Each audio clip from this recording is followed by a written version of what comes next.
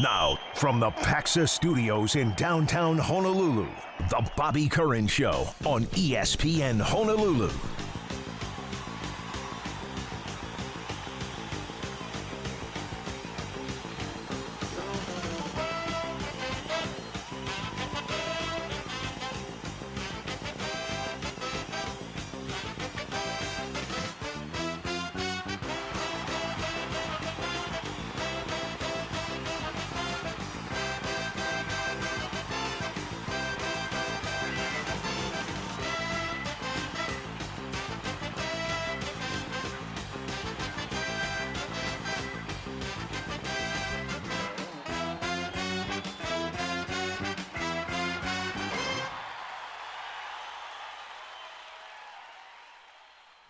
All right, time for the Sports Animals this morning. Happy Monday. It's Chris Hart and Gary Dickman on the Bobby Curran Show on ESPN Honolulu. Oh, what a weekend it was. The rest of the NFL teams have played. It's time to overreact today. Yeah, it is, and there were some really, really interesting games, overtime games. Your Pittsburgh Steelers escaped. Minka Fitzpatrick has got to be one of the players of the day, but exciting games for some teams. One of the New York teams did well, the others didn't. Tom Brady without a great game, but it was really great yesterday to see it all count. All right, and Tua had, I thought, a great day. Marcus Mariota had a good day and fumbled a couple of times, but we'll get into that coming up. Big upsets in college football as well. A lot of them in the Mountain West. 4 Mountain West teams lost at home, and some really surprising ones to FCS schools, not only there, but around the country. Top-ranked teams out. Notre Dame, the first top 5 preseason team to start 0-2 ever. They lose to Marshall. The Rainbow Wahine split with USC, a kind of exciting game on Saturday. The reverse sweep, when they were down 2-0, I'll be honest, I didn't have a lot of faith after Friday night. That was not a miraculous comeback, but a very dramatic, exciting comeback. Congratulations. And the Hawaii football team continues with their quarterback woes. Yeah, Joey Yellen played the entire game, something I had been hoping for, maybe others as well. I'm not too sure about this week after what we saw, but again, it was Michigan, and they were that good.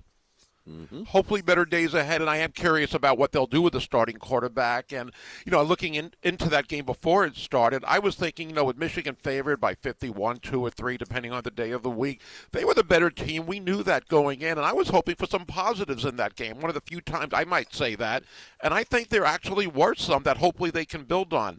0 turnovers for the first time this season. 1 penalty for 10 yards in that game. Their first 2 sacks of the season, and that was good to see. 3rd down conversion, the best of the 3 games, 7 of 19. And maybe more importantly, that's not a stat. That's not very good, Gary. They were 2 of 14 the week before. I know. So it was better. But you know what? Maybe my most important one is not a number. They had no quit in them. I know it didn't amount to much, although they played better in the second half. Are you going to fun to watch? What other cliches? No. Well, no, I think. How many teams quit this weekend that you saw? How many teams of all the games you saw? Who quit?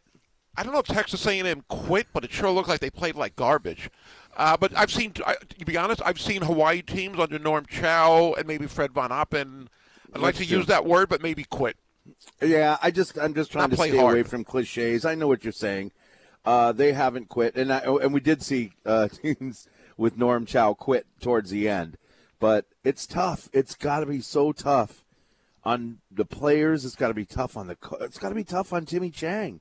I mean, remember, he's learning as he's going along, and to lose week after week, again now after week, and you come, it's got to be tough. I was listening to the interview you did with I don't remember who on the pregame show, and they were talking about Afatia Thompson. Yeah. About the difference between playing for June Jones and Fred Von Oppen. And with Fred Von Oppen, you bust your butt all week in practice. You have a good practice. You bust your butt during the game, and it's loss after loss after loss. I mean, that's why I think the fans, we really gotta support this team, because mentally this has got to be really tough for the kids, where as soon as one bad thing happens in the game, you go, here we go again. All right, well, so right now they're playing to the final whistle, but at the same time, can they keep this up if they keep losing 5 games down the road? Now we have Duquesne and New Mexico State coming up. Duquesne is an FCS school. New Mexico State should be an FCS school. Yeah. But if Hawaii can't, we got, New Mexico State on the road. Nothing is given for this team. This is, I'm not, who knows? Maybe New Mexico State is going to be favored. Hawaii's going to be at home at Duquesne. I would think that they would be favored. But it doesn't mean they're going to win the game or it's going to be an easy game. Too many new players, new coaching staff. We've got to just hang in there and give them as much support as we can. It's homecoming on Saturday. Duquesne beat an NAIA school this past week. They're 1-2 right now. This might sound ridiculous to even think or comprehend, or to think that it could be possible for this week. This might be a must-win situation to kind of salvage their season, so to speak, because of what you just said. And if you can't get a win against an FCS school at home that has struggled a little bit, I know they played Florida State in their first game, then I think it's really going to be an even longer season. I still think they can do pretty well.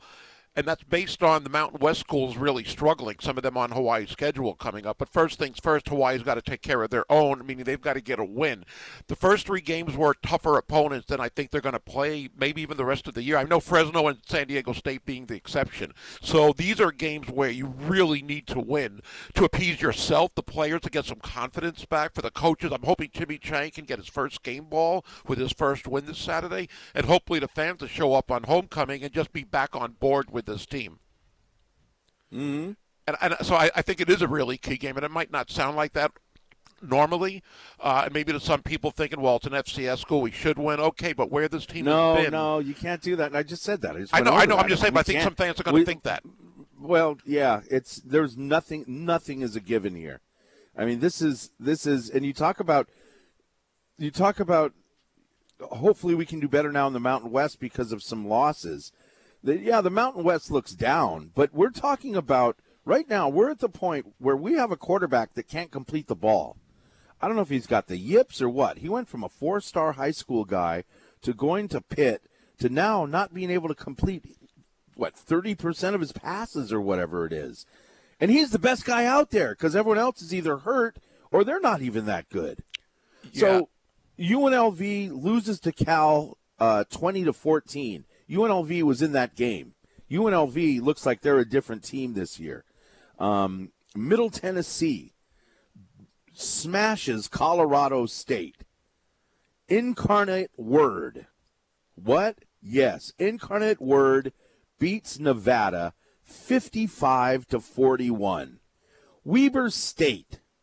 Are they FCS? Weber Yes. State beats, Yes, they are. Weber State beats Utah State 35-7. Auburn beats San Jose State, but not by much. That's a good job. Idaho State was leading. I think it was like 7-. They were leading, but they lost. San Diego State beat up on Idaho State. Fresno State barely loses to Oregon State. This was a bad. This might be a down year for the Mountain West Conference. Air Force looked great against Colorado, but most people do. Yeah, Colorado's pretty bad this year. I think it is a down year. As of right now, I mean, you'd have to say that. I mean, Boise lost pretty badly to Oregon. Well, bad enough to Oregon State, and Oregon State looks pretty decent with a 2-0 start. But I think overall it is a down year, which in a way bodes well for Hawaii to maybe not finish in the basement of their division in the West Division. I know we got UNLV and Nevada. Cal's actually been struggling too, but they still win that game. Like you said, UNLV was in that game. Hold on. What do you mean I know we got UNLV and Nevada? What does that mean? Thinking those teams are maybe that bad where Hawaii can maybe get some wins against them. Have you been paying attention to UNLV this year? Yeah. Obviously not. UNLV looks like they've actually, Marcus Arroyo's taken a step up. Don't look up the stats and all of that now. I'm not going to look up. I'm looking at who they beat. But UNLV, oh gosh, I forget who they beat. They beat somebody the first week, and it was like Idaho State. Yeah, 52-21. Yeah. Idaho State's not very good. I get it. Yep. But UNLV coming out 52-21, that doesn't happen in years past. And you know what? They just got Cal wasn't that convincing in that victory over UNLV either. They've got North Texas, Utah State, New Mexico coming up. I mean, this isn't I'm not banking on the big Ninth Island Showdown trophy this year. I'm not banking on anything right now. I mean, it's hard to when you're 0-3 and the way they play. I just think the schedule does get easier. And I don't think anybody should relax. The schedule and think, gets okay, easier for Hawaii? Yeah. When the first 3 games, I think, again, Vanderbilt being what they are, even though they lost by 20 to Wake Forest a ranked team, I don't think you're going to – obviously, you throw Michigan out because we know how good they are. And I think Western Kentucky would probably – finished near the top of the Mountain West this season. I think Boise and San Diego State and probably Air Force, I guess, have shown that they are the top 3 teams. But I still think Hawaii can kind of salvage the season, but it better start this Saturday. You really do need a win, I think. I know what you're saying. This team has really struggled. And when you have a team for Hawaii, whenever they've struggled, it's usually not been the quarterback position that's struggling. It's usually the defense, let's say, or maybe the offensive line years and years ago. This is different to have the quarterback struggling as much as they are, which is obviously an effect on the receivers struggling. And I don't want to say the running game is struggling because of the quarterback, but Dietrich Parson, our starting running back, has really struggled. He had the 37-yard touchdown in the first quarter of the season against Vanderbilt. Since then, he hasn't done much. And, of course, he had the 2 fumbles. Even besides that, averaging 2.3 yards on Saturday. And, again, I know it was Michigan that did a good job. The other running backs had a little bit more success, it looked like. So the running game hasn't been there when you needed it so far. Hawaii ran for 140 yards against Michigan. I was emceeing an event at the University of Hawaii, so I caught parts of this game on the radio, and I taped parts of it. I taped it at home. It was on the Big Ten Network or whatever, so I could watch a replay, and I didn't get through that whole thing. But I don't know what Michigan, they scored 21 in the first quarter. They scored 21 in the second quarter. And then they kind of, they took their foot off the gas, and thankfully, like you said, Hawaii wasn't helping them with those by a bunch of turnovers. Well, they didn't have any turnovers Saturday. Right. I just said Hawaii didn't help them with a bunch of turnovers, Gary, and that was a positive part of the game. But I don't know how. In other words, what I'm trying to get at is how hard was Michigan trying? In the second half, they ran the ball. I understand in the second half, right, and that was good. And a lot of the backups are probably in the game, so they're trying their best to, show the coaches that they can play. You've got a quarterback battle going on, so I'm sure the quarterbacks are going all out. And J.J. McCarthy looked great, by the way. Cade McNamara looked good when he came in, too. But besides that, I wonder how much, this game was decided at kickoff, unfortunately. And so what are they doing? What are the coaches on Michigan? What is Jim Harbaugh and his staff doing? Are they out there? Not out there. It didn't look like they were out to prove anybody wrong or run up the score because they're trying to get votes in the poll. Thankfully, that wasn't the case. So how hard were they actually, how long were the starters out and all of that? Seemed like little by little in the second half they came out. Yeah. But they have, 5 different running backs scored a touchdown, I believe, if I have it right. 1, 2, 3. Yeah, 5 different running backs scored.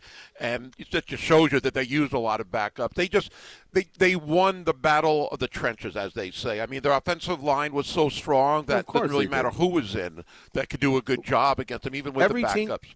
Every team we've played that has won the battle of the trenches. Yeah, right.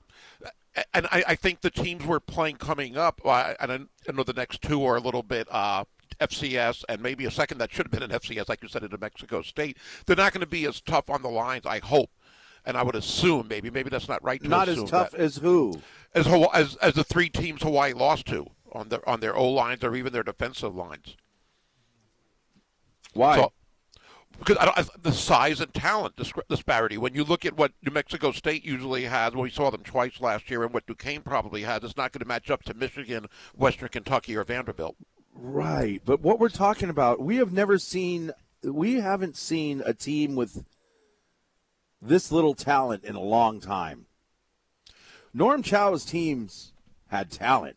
Norm Chow had guys in the NFL. Norm Chow just couldn't coach. I don't believe coaching is a problem for this young staff. I mean, they're learning as we go along, right? Yeah. But at the same time, this team seems like, and hopefully I'm wrong, this team seems like, because of so many new players and the late start and everything else, and injuries, that this team just doesn't have that many talented football players, maybe. I don't know. We'll see. Things could turn around. Things could turn around. And they started to a little bit. Defense has been playing a little bit better. In this game, it's you got to throw this out. You can't judge this. This is apples and oranges. We went up there. The reason Hawaii went there is to get $2 million, and that's the state that our state is in. You got to take these games. They need the money, but does playing a team like this help you? I think in the long run it does. Again, it's a process, and we're just moving along. We're going to get better. We've got to get better quarterback play, and yes. I don't put that on any of the coaches. Mike, thank you for calling in this morning. Good morning. Hey, good morning. You guys are right about Michigan. They're going to get that Mountain West Championship this year. That's the only one they're going to get. But anyways. Wait, it's a little early. The Michigan's going to get the Mountain West Championship this year. That's what their five-star quarterback from Detroit said that went to Oregon. Instead of going to Michigan, he went to Oregon. You know the funny thing about that J.J. McCarthy? He wanted to go to Ohio State, but Ryan Day took another quarterback out of Philadelphia instead of him. And I always wonder why, because I'm with you. If Urban Meyer was at Ohio State, he would be the quarterback because he can run. Ryan Day is not as interested as running quarterbacks as Urban was. But anyways, I think this will help them in the long run because they're not going to play a team anywhere near the talent level. So they've already seen the toughest matchup all year. And you can sense, you got to look at little incremental things with this team because, like you said, new staff and 50 new players, that's ridiculous. And not a lot of talent. You're right about Norm Chow. When they went down to Ohio State, that Ohio State team in 2015 was the best team in the country, and they played them pretty good for like 3 quarters. I remember that game. And it was better than this Michigan team. They had the Bosa's on there, Zeke Elliott, all those guys.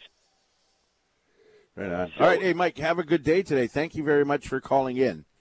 I still don't get the beginning of that conversation. I know. It was something we probably missed on TV or something like that. All right, Tanner, are you on the air or off the air? Well, go on the air so that I can understand what you're saying. Sorry, I was just saying because they had blown out Colorado State last week, so maybe that's what they're referring to. But see, Mike is fine. It's you and I that are a little sleepy this morning, I guess. Because they beat Mountain West teams, Michigan's going to win the Mountain West. I get it now. Okay, thank you, Tanner. It's 18 minutes after the hour here with the Animals on ESPN Honolulu. More on University of Hawaii football. You can text or call in at 808-296-1420, and we'll be right back on ESPN Honolulu.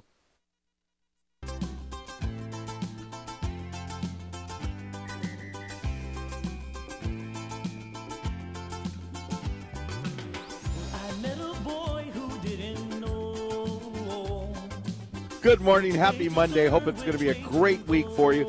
It's Gary Dickman and Chris Hart this morning on ESPN Honolulu.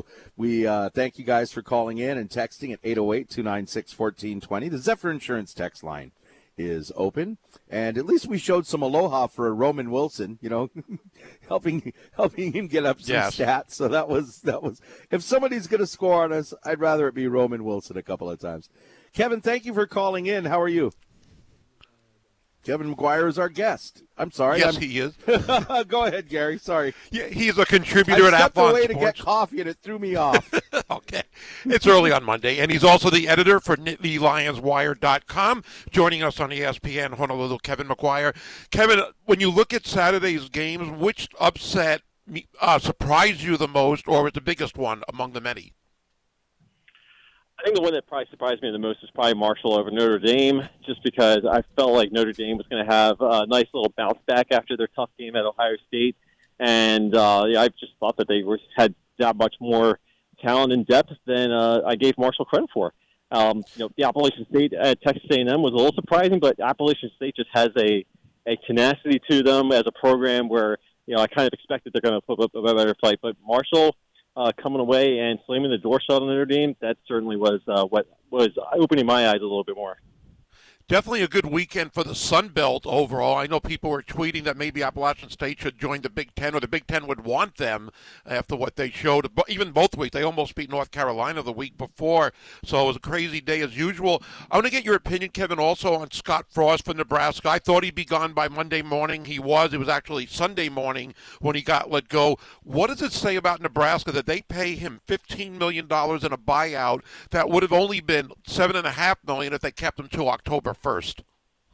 Yeah, that just tells me that they're ready to turn the page, and they know that there was no turning back at this point. There was no saving grace for Scott Frost, unfortunately, with Nebraska. It was time, and I think that's the ultimate responsibility of the athletic director to determine when that time comes. And even though it was going to be significantly cheaper to do so if you waited a couple more weeks, you just can't let this program continue to drag on with an impending doom about them already. So it was a commitment to just trying to make sure things start getting better.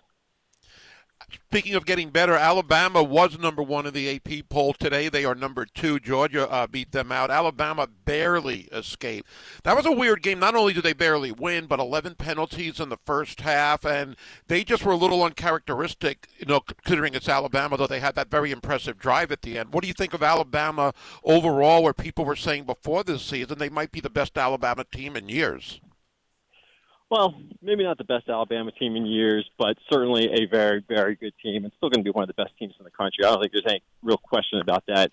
And I think you saw that they were able to go on the road into that kind of electric atmosphere, and they faced some adversity and they responded well to it. So I think that's the ultimate takeaway. I think if you're Nick Saban, you know that there's plenty that you can improve upon, and maybe that's like a dream for Nick Saban to get a win on the road against a tough opponent, against a coach who knows you very well, and still have a lot that you can address in practices. That's like the ultimate dream scenario for Nick Saban.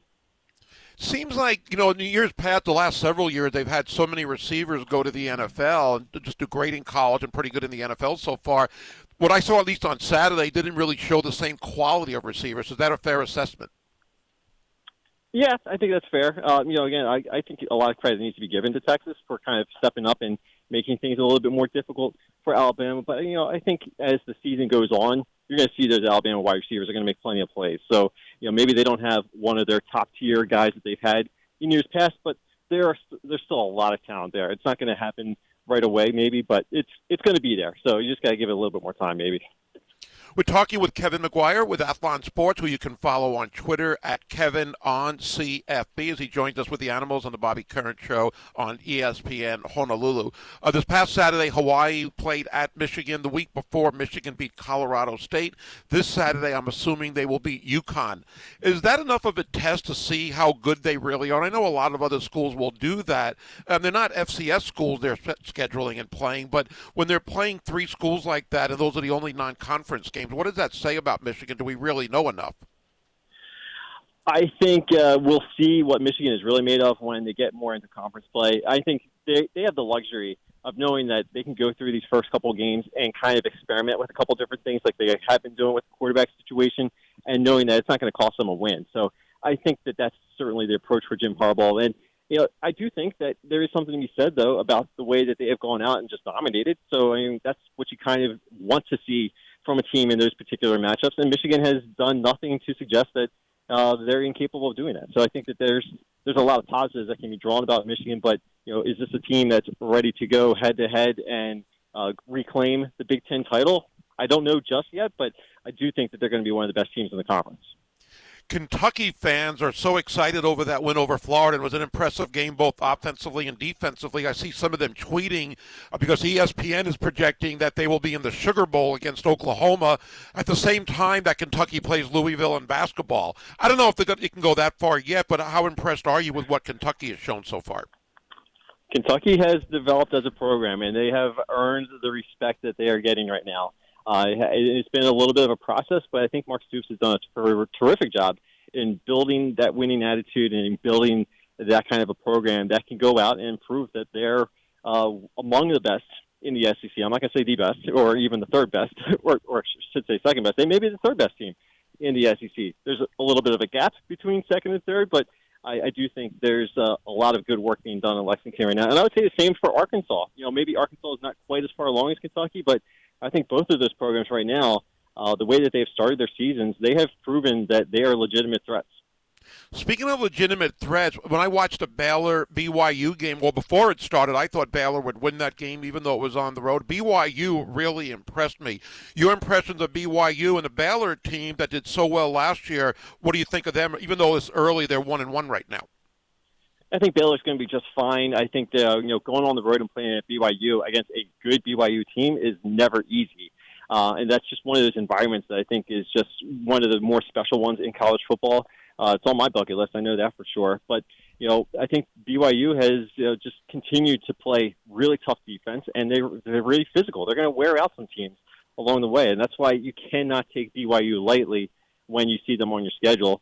And I think that's a terrific win. It could have gone either way, but I think Baylor's going to be just fine. I don't know if I've got them winning the Big 12, but I do think that they're going to be in a pretty good position at the end of the year. We're talking with Kevin McGuire from Athlon Sports, NittanyLionsWire.com here. Random question. I got a chance to watch some of this Texas Tech-Houston game, and Texas Tech's quarterback intrigues me. Donovan Smith, he goes 36 of 58, 351 yards, a couple of touchdowns. He did have 3 interceptions, but he's a sophomore. Is this an up-and-coming quarterback we should be paying attention to? I'm sorry, you cut out on me. Who are we talking about? I'm talking about Donovan Smith, the Texas Tech quarterback. He's a big, strong guy with a strong arm. He can run. I mean, is this a guy that we'll be talking about in the future more? I think so, because he's got that build, and I think the way that he's going to be running that offense at Texas Tech, I think they're going to put up some pretty good numbers. And I think that what you saw against Houston, that's kind of a coming of age and a little bit of a step forward, not just for him, but also for Texas Tech. So I would be keeping a real close eye on him, especially when they get in the Big 12 play, because there are going to be some really fun matchups there. So let's see what he does there, but he's certainly off to a great start. And you know what? Texas Tech actually looked like they played defense in a game. I'm not used to that. I know, right? It's a little bit of a new era for Texas Tech. Yeah, they've been playing some pretty solid defense the last couple of years, so maybe things are changing there. With everything you have heard, Kevin, where do you think we are as far as the 12-team playoff, as far as when will it start? Will we get it earlier before the contract actually expires, the present one? Yeah, I would be surprised if we're not seeing it in the 2024 season. I think next year is going to be a little bit too soon to figure out all the logistics, but I do think that the 2024 season, I think that they're pretty much set on trying to make that happen by any means necessary, and I would be surprised if they don't. Headed in the right direction with that, at least, and what a college season it's been so early. Kevin, thanks for talking college football with us. We always enjoy talking with you, and look forward to doing it again soon. Thanks, Kevin. All right, sounds good. Thanks a lot. All right. Sorry about that. I did not realize he was coming on. I left, and I left to get another cup of coffee, and then I came back, and it was like, oh, Kevin's ready. I'm like, hey, Kevin's on the line. What's going on, buddy? I don't know. You called me. That's what I would have said if I was him. But now that was kind of a random question, but if you got a chance to see Texas Tech, guy's young, he's a sophomore. His name is Donovan Smith, and let's see how big he is. He's a big, strong guy that's hard to take down, yet he can throw pretty good. Maybe some of his decision making is not up to par yet, but he is 6'5", 230-pound quarterback. He's a sophomore from Las Vegas, and he wound up at Texas Tech. So far this year, he has thrown for 572 yards, not bad, 6 touchdowns, but those 3 interceptions. So those 3 interceptions bring his QBR down, but I don't know. Keep an eye on this guy. Keep an eye on that guy. I'm definitely going to watch him now. Yeah.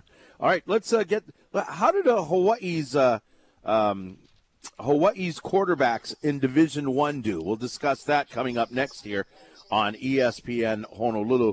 But coming up on Wednesday, we have a great opportunity for you to support Rainbow Warrior football. It's Call the Coach this Wednesday, 6 p.m. at Ruby Tuesday, Moanalua. Go on down and enjoy some great Ruby Tuesday cow. Also, we've got prizes to give away.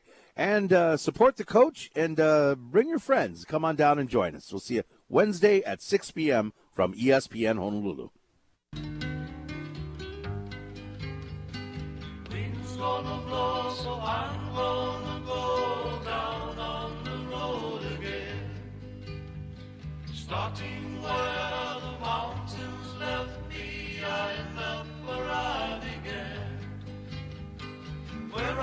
a lot of Hawaii players, Hawaii high school players with Hawaii ties scattered around the college football landscape. I saw that Dylan Gabriel had a really good game. My goodness. They had a slow start, Oklahoma, but he ended up with a good game with 21 of 28 passing, 296 yards, and 3 touchdowns. Other Hawaii... Unbelievable game, man. That is so good. And he's another guy at Georgia he's not very tall. And, he reminds me of, he's Baker Mayfield size guy.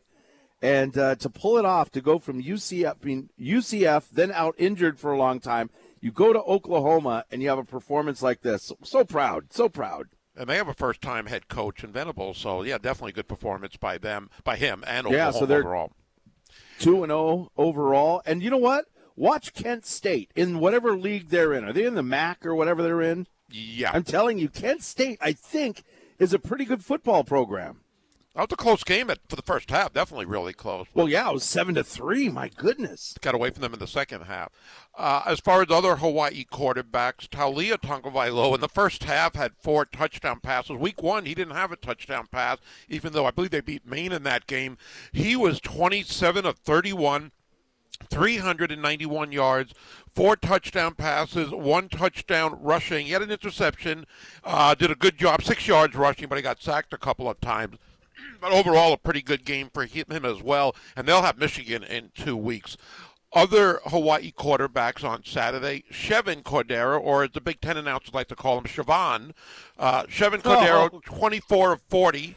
That game against Auburn, 275 yards, no touchdown passes, 23 rushing yards for Chevin. Jaden Delore. Hold on a second. What did he call him? Chevon. They were talking about how he left the team. That when he left Hawaii, that was it. The announcers were saying on the Big Ten Network. And Chevon Cordero left. That was basically the last straw as far as the program falling apart.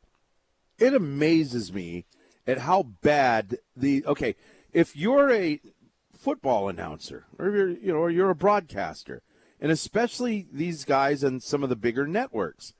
I don't remember what channel Texas and Alabama was on. Every announcer gets a pronunciation guide. It's part of the deal. And you read through. With more and more Polynesian athletes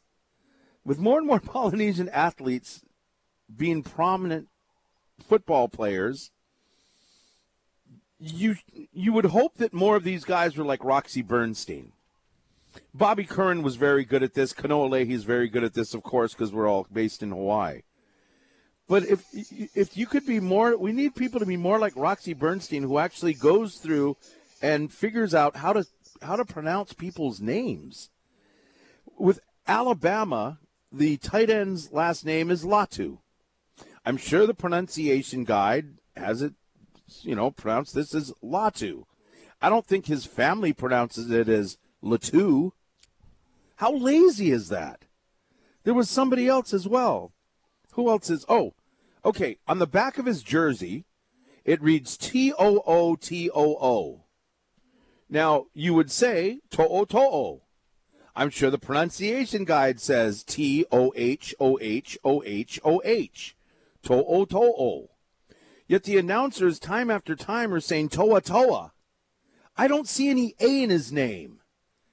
And these are national broadcasters. It's just so irritating that they wouldn't, it's insulting and insulting to the families that they wouldn't go through the extra 10 seconds to figure out how to say people's names. Now, the analyst on that game, the play-by-play guy keeps calling him Latu, and the analyst comes back and goes, yeah, Latu is a pretty good player, blah, blah, blah. After about the third time, you would think that play-by-play guy would catch on.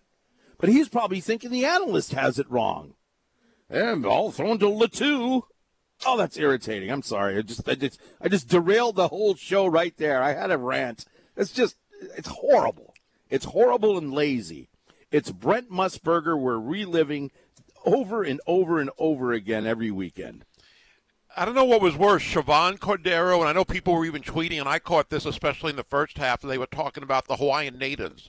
the Hawaiian native players, and they kept on saying that over and over again. And, the Hawaiian natives? Yeah, about some of the players. He's a Hawaiian native, and he's a Hawaiian native. It just sounded a little, weird the way they were announcing it on Saturday. I heard that a lot in the first half. It sounds like they're primitive people. I know, and that's what people were complaining about. There's a difference between a Hawaiian native and a native Hawaiian.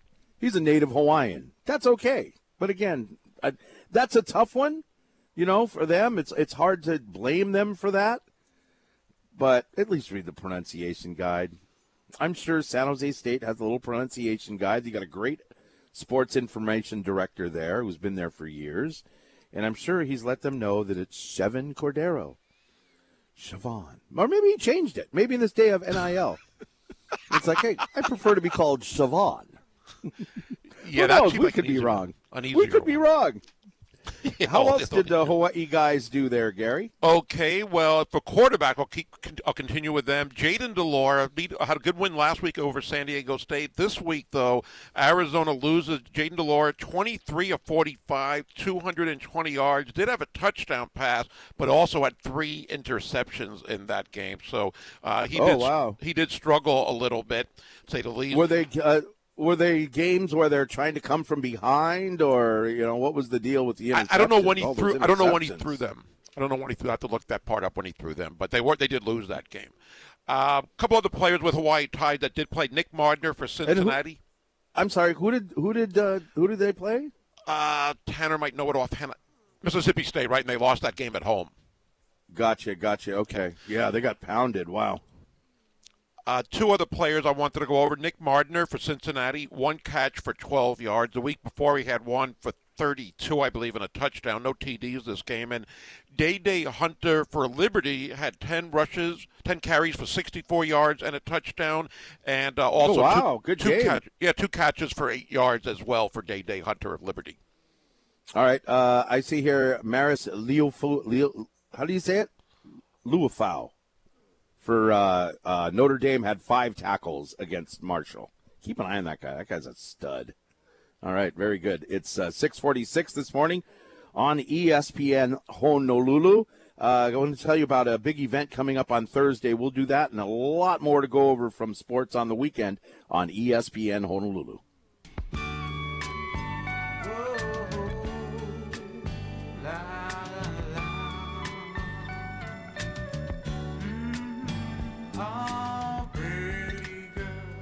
Hey, coming up on Thursday, our really big show number 2 is at Growler, Hawaii in Kapahulu. Josh Pacheco and Gary Dickman. Kanoa Leahy, too, going to be there with a bunch of special guests, including professional surfer Ezekiel Lau. So all the guests going to be live on location Thursday, Growler, Hawaii in Kapahulu, starting at 3 p.m., and they have a long list, close to 100 beers and seltzers on tap. Maybe it's even over 100 they can handle, I know. Heineken and Dos Equis are going to be on special. It's the really big road show number 2 from ESPN Honolulu. And we got a Monday night game tonight, Seattle and Denver, to close out week 1. I'm kind of curious what kind of reception Russell Wilson's going to get.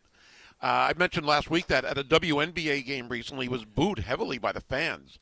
And that surprised me. I wonder what he'll get. And I still am not sold on Russell Wilson with Denver.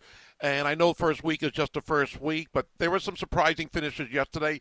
I wouldn't be surprised if somehow, I know it's Geno Smith, maybe Seattle does win that game. And just yesterday, again, there were some surprises, mainly the New York Giants coming back against Tennessee. That game really surprised me. Tennessee was up, I know they were up 13-6, and Saquon Barkley, an unbelievable game for him, 164 yards rushing. I mean, of course he had a great game. He's not on my fantasy team this year. That surprised me. He had a good running game as well, get his overall numbers, but he was really, really effective yesterday for the New York Giants. And you got to give them credit, going for 2, down by 1 with about a minute left in that game, going for the win instead of the tie. And it works. Daniel Jones didn't throw a lot, but he was pretty successful. Although the Sterling Shepard 65-yard touchdown, I mean, the defensive back slipped at the end. I think that's the reason he got the escapability to go all the way, even though it was like a 30-yard completion anyway. But that was a little surprising. This is the first time the New York Giants have been over 500 since 2016. at 1-0 the first time in 6 years.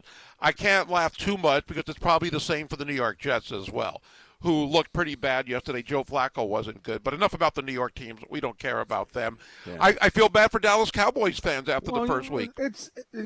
What do you mean, enough about New York, we don't care about them? I mean, it was interesting to watch Daniel Jones, and that was a great game for the Giants. It was a great call by their new head coach to go for 2 to win that game. They could have tied it up and went into overtime. Right, but, I mean, that's a good thing. I mean, it's, the Jets, who cares about? We just have fun with the Jets because that's your team. And, they seem to they're just struck by bad luck. But I wouldn't say nobody cares. One thing, Lamar Jackson, we'll get more into him later, I'm sure, didn't really have that great of a game. I mean, they won the game, but his numbers, he rushed okay, but he wasn't throwing the ball too well at all.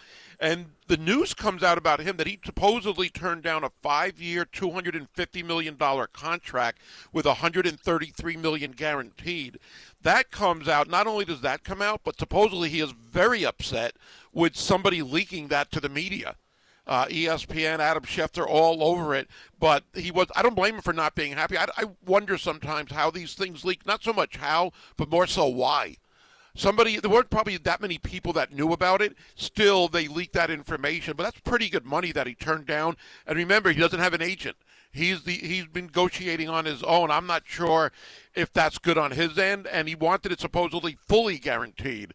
But $133 million for a guy who's never thrown for over 3,200 yards in a season, and even though he's been injured the last 2 years, since the MVP year, his numbers have gone down the last 2 years. Still a great player. I think $250 million, $50 million a year is more than fair for him. Wow. What was it, 133 over what? 133 guaranteed, but $250 million over 5 years. Well, he's an MVP not too long ago, and he's a very good football player. He wants what the going rate is. Well, $50 million is the going rate, isn't it? Wouldn't you think? No, the guarantee. The guarantee is what they're looking for. All right, top stories and buy or sell coming up on ESPN Honolulu.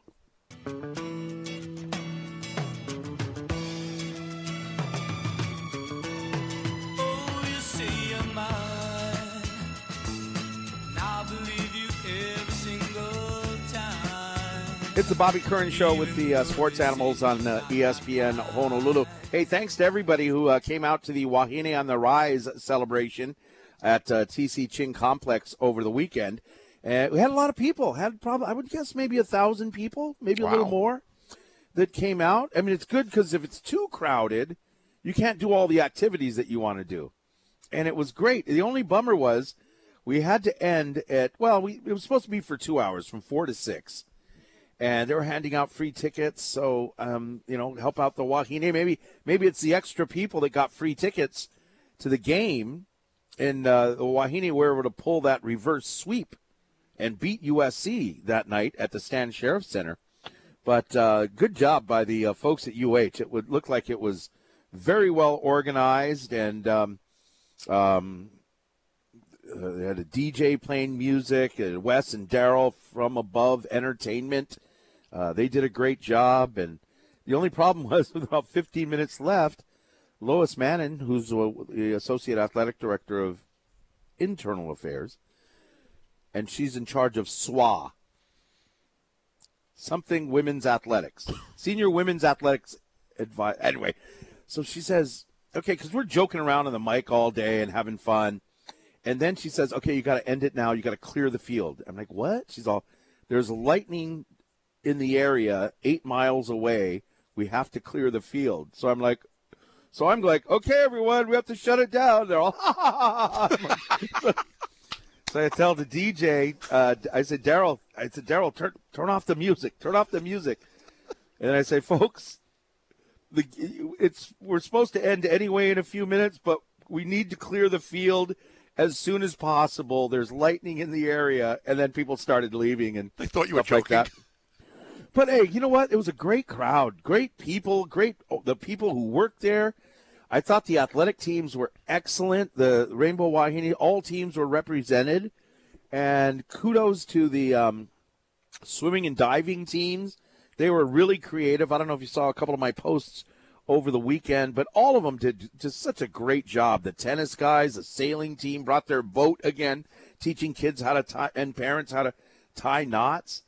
And I was talking to a coach, and I don't want to say it because someone might get mad if I say who it is, but we both agreed that, if this was the men's teams, no way it's this much fun. The men's teams would have sat there on their phones going, what time we have to stay till? I don't know. I mean, I think that was the general consensus that only Wahines would be this outgoing. I mean, you can't say that the guys would be totally horrible, but imagine if the football team was out there. And you have to see how these Wahine were interacting with the families to understand what I was saying. But I hope they do it again next year. And folks, when you hear about it, make sure you get down there. And it was good fun, and it could have lasted 4 hours, but we got cut short a little bit because of the lightning. Sound like a cool deal. I saw some of the highlights on the news, and yeah, they did do a really good job with the kids, and everybody seemed to be really enjoying themselves. That's a cool deal. Yeah. All right, Tanner Hayworth, let's do our little thing. The Bobby Curran Show presents Buy or Sell. Good morning. Welcome to our little thing, buy or sell, on ESPN Honolulu. Now, I could say it's our favorite daily feature. You could. I like it. It's my favorite daily feature of the morning show. We need you on more daily features. All right, let's go ahead and jump into buy or sell before we get any complaints of running too long. But the college football was going on this weekend. There were a lot of upsets and a lot of close games. One close game, Alabama and Texas, where Texas almost pulled off the upset over Alabama, but Bryce Young and crew pulled out in the end. And another Texas team, Texas A&M, was upset by one of the better group of 5 teams, Appalachian State, at home. Now you think when you look at the AP poll at the upcoming week, they'd probably both be unranked. Both lost still, but Texas gets ranked at 21 after being not ranked last week, and Texas A&M stays in the top 25 at 24 after their loss. Buy or sell, both Texas teams should not be in the top 25 this week. I am selling 150%. I think that Texas showed what they can do with a backup quarterback on one leg to almost win that game. I think they should be ranked, and I thought they would be ranked actually a little bit higher, but I'm selling that. I'm going to sell that as well, even though they, especially A&M, really laid an egg. Texas lost to a good team and came that close. Oregon, I think, is a team that should be mentioned. Why are they ranked? They move into the polls by beating, even though it's Eastern Washington, they beat them really badly, but they move into the polls with a win like that and that 1-1. Polls, again, are still meaningless in a way right now because they're really not accurate until teams really play quality teams, although A&M didn't even play a very good quality team compared to the SEC, and they still played lousy. But I can't think of any other team that got votes that really deserved to get, whether it's Appalachian State, Marshall, Cincinnati, Kansas State. I can understand them being at the bottom of the 25, but I think Oregon is the one that really surprised me. I'm selling. And for folks that don't know, because you might say, what do you mean moved in? Because they were ranked, then they lost to Notre Dame. They were unranked, and then they moved back in at number 25. No, Oregon lost to Georgia. Oh, I'm sorry. Yeah, Oregon loses to Georgia. But Oregon's only lost to the number 1 ranked team. Right. Okay, Tanner has a good point. I don't know if that was lost on the air again or not. 49-3. Right, but it was the number 1 team in the country. Yeah, but I don't give them votes. I wouldn't vote for them because they shouldn't have been in the preseason poll at like 11 or 12 or whatever it was. They shouldn't be getting votes. All right, we can discuss after. Go ahead, Tanner. Buy or sell. Sorry to get off track there, but along with college football, it was the beginning of the NFL regular season, and one of the interesting upsets that happened in week 1 was, like we mentioned at the bottom of the 6th hour, the Giants taking down the Tennessee Titans, where Daniel Jones came back from adversity after throwing a pretty bad red zone interception. New head coach Brian Daboll gets in his face about it, tells him what to do. Next drive, or in the upcoming drive, he goes down, gives Daniel Jones the ball to throw the touchdown, and then gives it back to Saquon Barkley for the eventual go-ahead touchdown. Buy or sell, Brian Daboll can progress Daniel Jones to a top 15 quarterback. I'm selling because it's too early to tell. I'm selling as well. I mean, one game like that, even though he was good for him, no way is he. I don't think he's a top 15 quarterback, and I don't think he'll be a top 15 quarterback by season's end. I'm selling. Buy or sell. And finally, to cap off the Sunday games, Tampa Bay just basically took down the Cowboys in a series of cuts, if you think, with a bunch of field goals and a lot of injuries for the Dallas Cowboys. It just didn't look very good for the Cowboys in Jerry's world, especially after they lose Dak Prescott for what seems to be 6 to 8 weeks. Buy or sell, the Dallas Cowboys right now are the worst team in the NFC least. I'm going to buy that 100%. They look horrible. Their offensive line needs help. Everybody just basically double team CeeDee Lamb.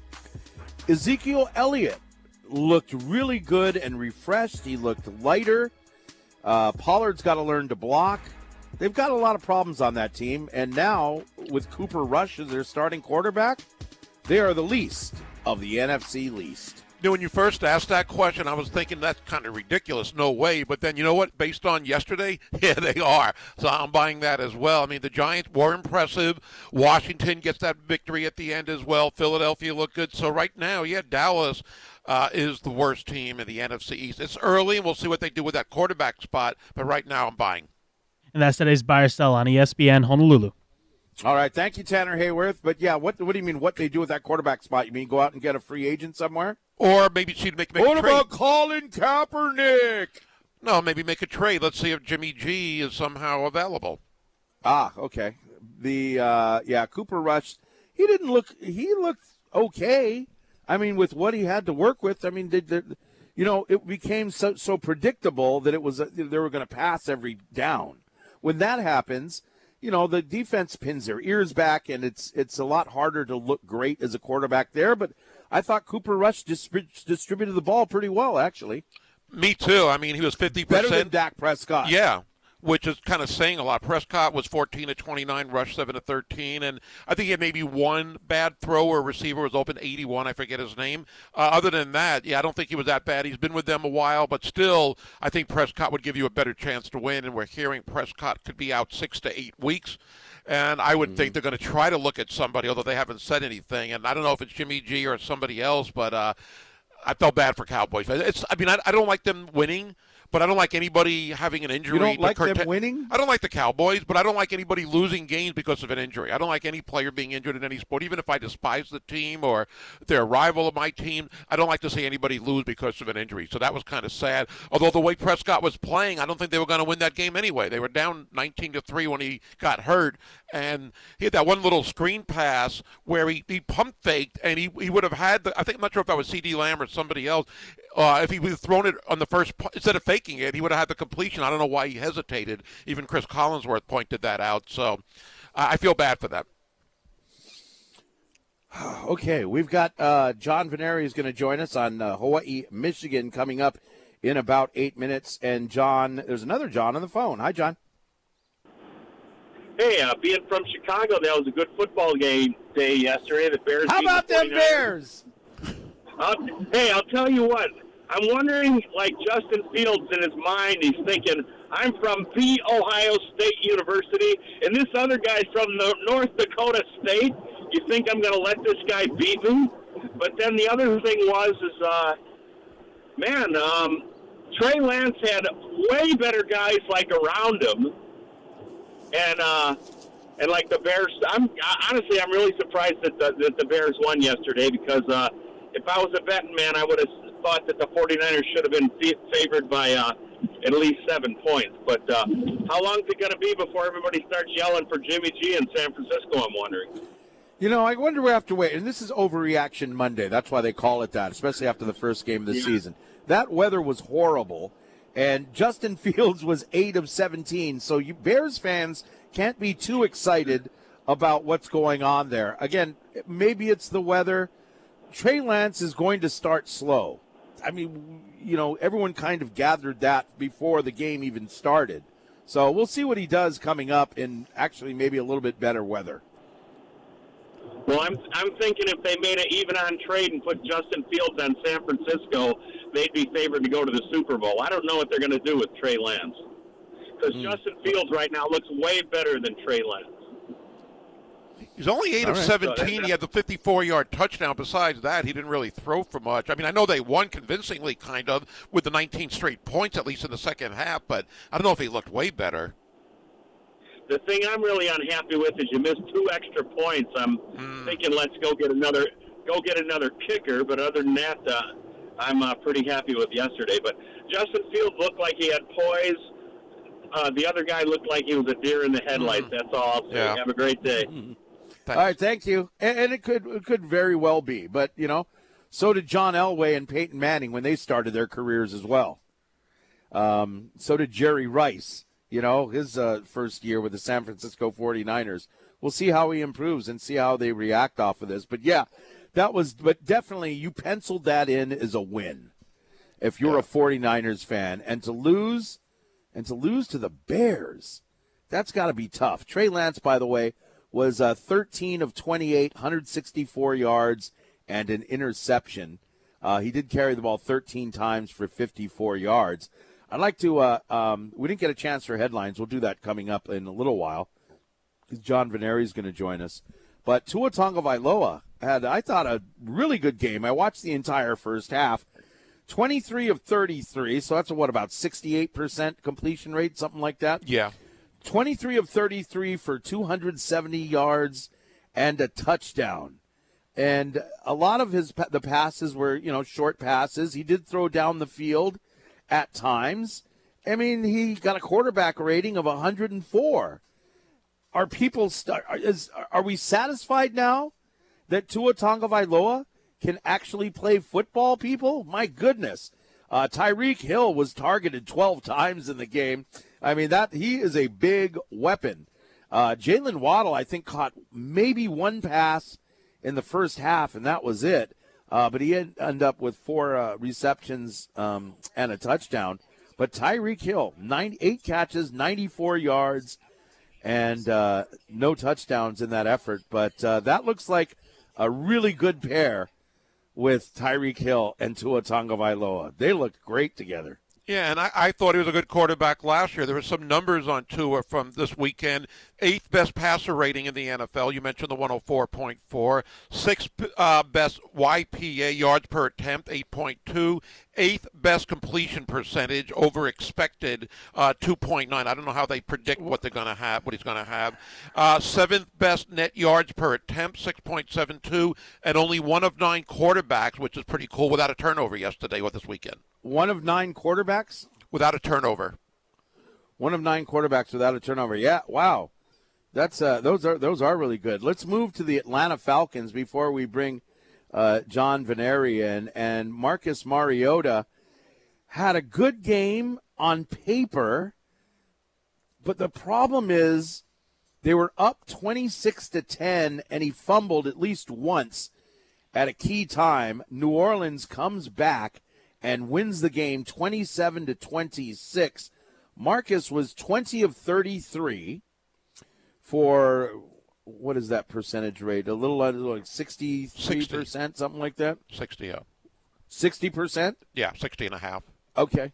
It's so he's 20 of 33, 215 yards, no interceptions, but no touchdowns as well. So not a horrible game when you look at it on paper, but Marcus also, we should say, ran the ball for 12 carries, 72 yards, and a touchdown.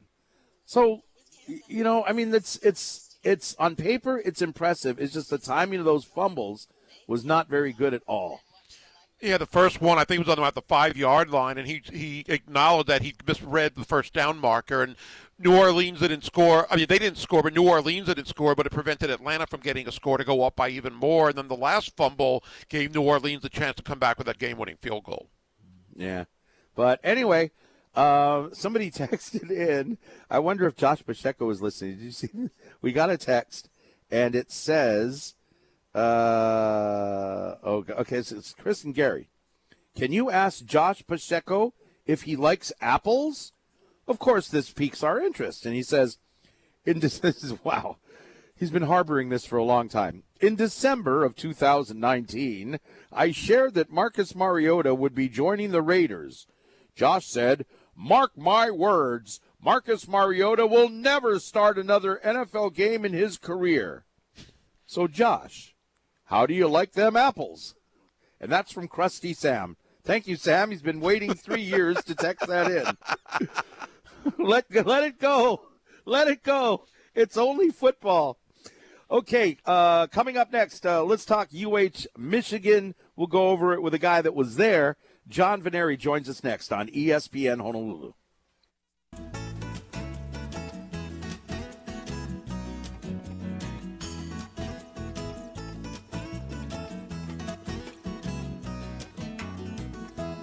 Hey, where did we go? Day when the rains came down in a hollow. We are going to talk some more University of Hawaii football. Tough loss on Saturday. We'll talk about what's ahead as we are joined by the play-by-play voice for University of Hawaii football on ESPN Honolulu, our very own John Veneri. John, welcome back home. Another tough loss. And I was saying before the game, at least during the week last week, that at least in this game, hopefully you can get some positives. I want to know what you thought as far as the positive takeaways from Saturday's loss to Michigan. No turnovers and one penalty. To me, and finally we get to a quarterback and a pretty good quarterback and a really good offensive line. Had 2 sacks with Ta'ala and Tui Tupo getting to the quarterback. So those to me were positives, and I think that was something that you can. And a 54-yard touchdown run by Tylan Hines, I thought that was fantastic. Man, there was a lot of positives, to be honest, but those are the ones that stand out the most. I thought the same thing, and I thought also when you talked about the one penalty, considering the week before they had 12 penalties, and you would think going up against a bigger, stronger team like Michigan that might be the same. That really showed a lot of discipline compared to last week. I also think that, and of course you're looking at it hindsight, but you play like you did against Michigan, against Western Kentucky, you've given yourself a way better chance to win. Although I will say this. I still don't know what this offense can do. I really don't. We still don't. We're 3 games in. We're almost a quarter of the season in, and we haven't had a passing touchdown. So while there are some bright spots, there are some major frustrations. And I know, because as a fan, let's step aside here for a second. Let me just be a fan. As a fan, I'm disappointed in that. Yeah, it's hard to even acknowledge that or understand that they weren't able to do that in 3 games yet, and that bodes the question as far as the quarterback. Joey Yellen did start again. We know Shager was hurt, but was available. We heard. I played the whole game. I was a little surprised that Jake Farrell didn't even get a chance. But overall, your impressions of Joey Yellen actually didn't have any really impressive numbers in this game. I really like the guy. I really like what he said. In fact, it was a quote in the Star Advertiser. That nobody was expecting them to win, that was what they wanted to do, was come out and win. And, really, as a player, you're not going out there thinking, oh, my God, we're playing the number 4 team in the country. There's no way we're going to win. You're going out. All 75 guys out thought they could shock the world. That as good as the lightning strikes 8 miles away from the stadium were, that they could come out and have some lightning on the field too. But it didn't happen. I mean, but nobody goes into it thinking, oh, we're going to get $1.9 million, a charter flight, and a lot of food. None of the players are thinking that way. And when it comes down to the whistle blowing and the ball being kicked off, all of those guys are playing hard. I know that at some point you're thinking, oh, Michigan let off the gas and stuff. But let's face it, their 2s and 3s are trying to show something too. So they're going full speed. And these are some of the best players in the country from 1, 2, and 3 in their depth chart. I think for those of us that thought that this team would go 3-1, here are my thoughts on that. Okay, and don't be discouraged and don't have an attitude like this team sucks, because here's what it looks like. 1, this is truly a rebuilding year. Sure. Two of the types of things that happened in 1999 with June Jones coming along, and is like a once in a lifetime thing. The biggest turnaround in college football history, going to a bowl game, going 9-4, and 3, the teams that we have played are a little bit better than what they what they were billed coming in. Vanderbilt 2-10 the year before, even though they didn't have specifically great, outings after us. I still think that they're better than that 2-10 team, and they are an SEC team. So let's face it, a pretty decent SEC team from a really good conference. Western Kentucky, a really good team from a lower tier conference, but a championship team. So they're pretty good. And Hawaii made a ton of mistakes. Are we getting better? Yes. So don't be discouraged. Hang in there. This team is trying its best. The biggest problem to me is you have a record-setting quarterback in high school and in college who ran the run and shoot, and that is not on the field right now. That to me is the biggest thing that we're missing. Mm-hmm. John Veneri is joining us here on ESPN Honolulu. What was it like broadcasting in front of, not two, but in front of 110,000 people? Well, so I was there with Bobby in 2016. That was my first visit there. What an amazing experience. What was fun for me was to watch Mark and the excitement that my brother had going to this stadium, because it is a historic venue. It is football, college football at its best. I mean, 110,000 people. I mean, how do you get man, would we have some parking issues if we had 110,000 stadium? Oh, my goodness. The rail wouldn't be the savior on that one either. But I tell you what, it was a wonderful thing. We rode in the motorcade with the team buses. We were in the police escort like we were a few years back with Ohio State. We got to the stadium lickety-split. I mean, it was really, really fun to do that. I mean, because you're going 60 miles an hour, 10 feet away from the bus in front of you. And so it was a lot of fun getting to the stadium and having an escort and people booing you and thumbs down. And it was just so much fun. But that is such a great place to play football. And let me tell you, at Michigan, I said it in the beginning of our broadcast, there's a ton of those players in the first string, second string that are going to be playing in the NFL real soon. Oh, yeah. They're that good. Like, I even thought that at one point this team could put on a pretty good effort with the Detroit Lions. I mean, it was just an amazing thing to watch. Roman Wilson was, we gifted him with a couple of touchdowns, but how did he look? Does he look like he's an NFL player? Well, it's weird because it was almost on purpose. They throw the first touchdown to him, and he goes 40. He's fast. He's a fast guy, and that's why they picked. He was noticed early on, and Mark had talked about it in the broadcast, that he was noticed by Michigan early on running a 4.340, and he showed it. He really did look fast. He was behind the defense by a couple steps. So his 42-yard touchdown pass to start things off was to me on purpose. It's like, let's throw to the Hawaii guy against the Hawaii guys. And then his little pitch showed probably more of his speed than anything, because he was able to get to the edge so quick. And although it was half the yardage it was in the past, both were impressive. And he, I think, is definitely one of those guys that could play as a third down receiver perhaps in the NFL somewhere. Mm-hmm. John, a minute ago you were mentioning a quarterback who was successful in the run and shoot in high school and JC. Armani Eden is who you're talking about. Do you think he'll get an opportunity at all to show what he's got?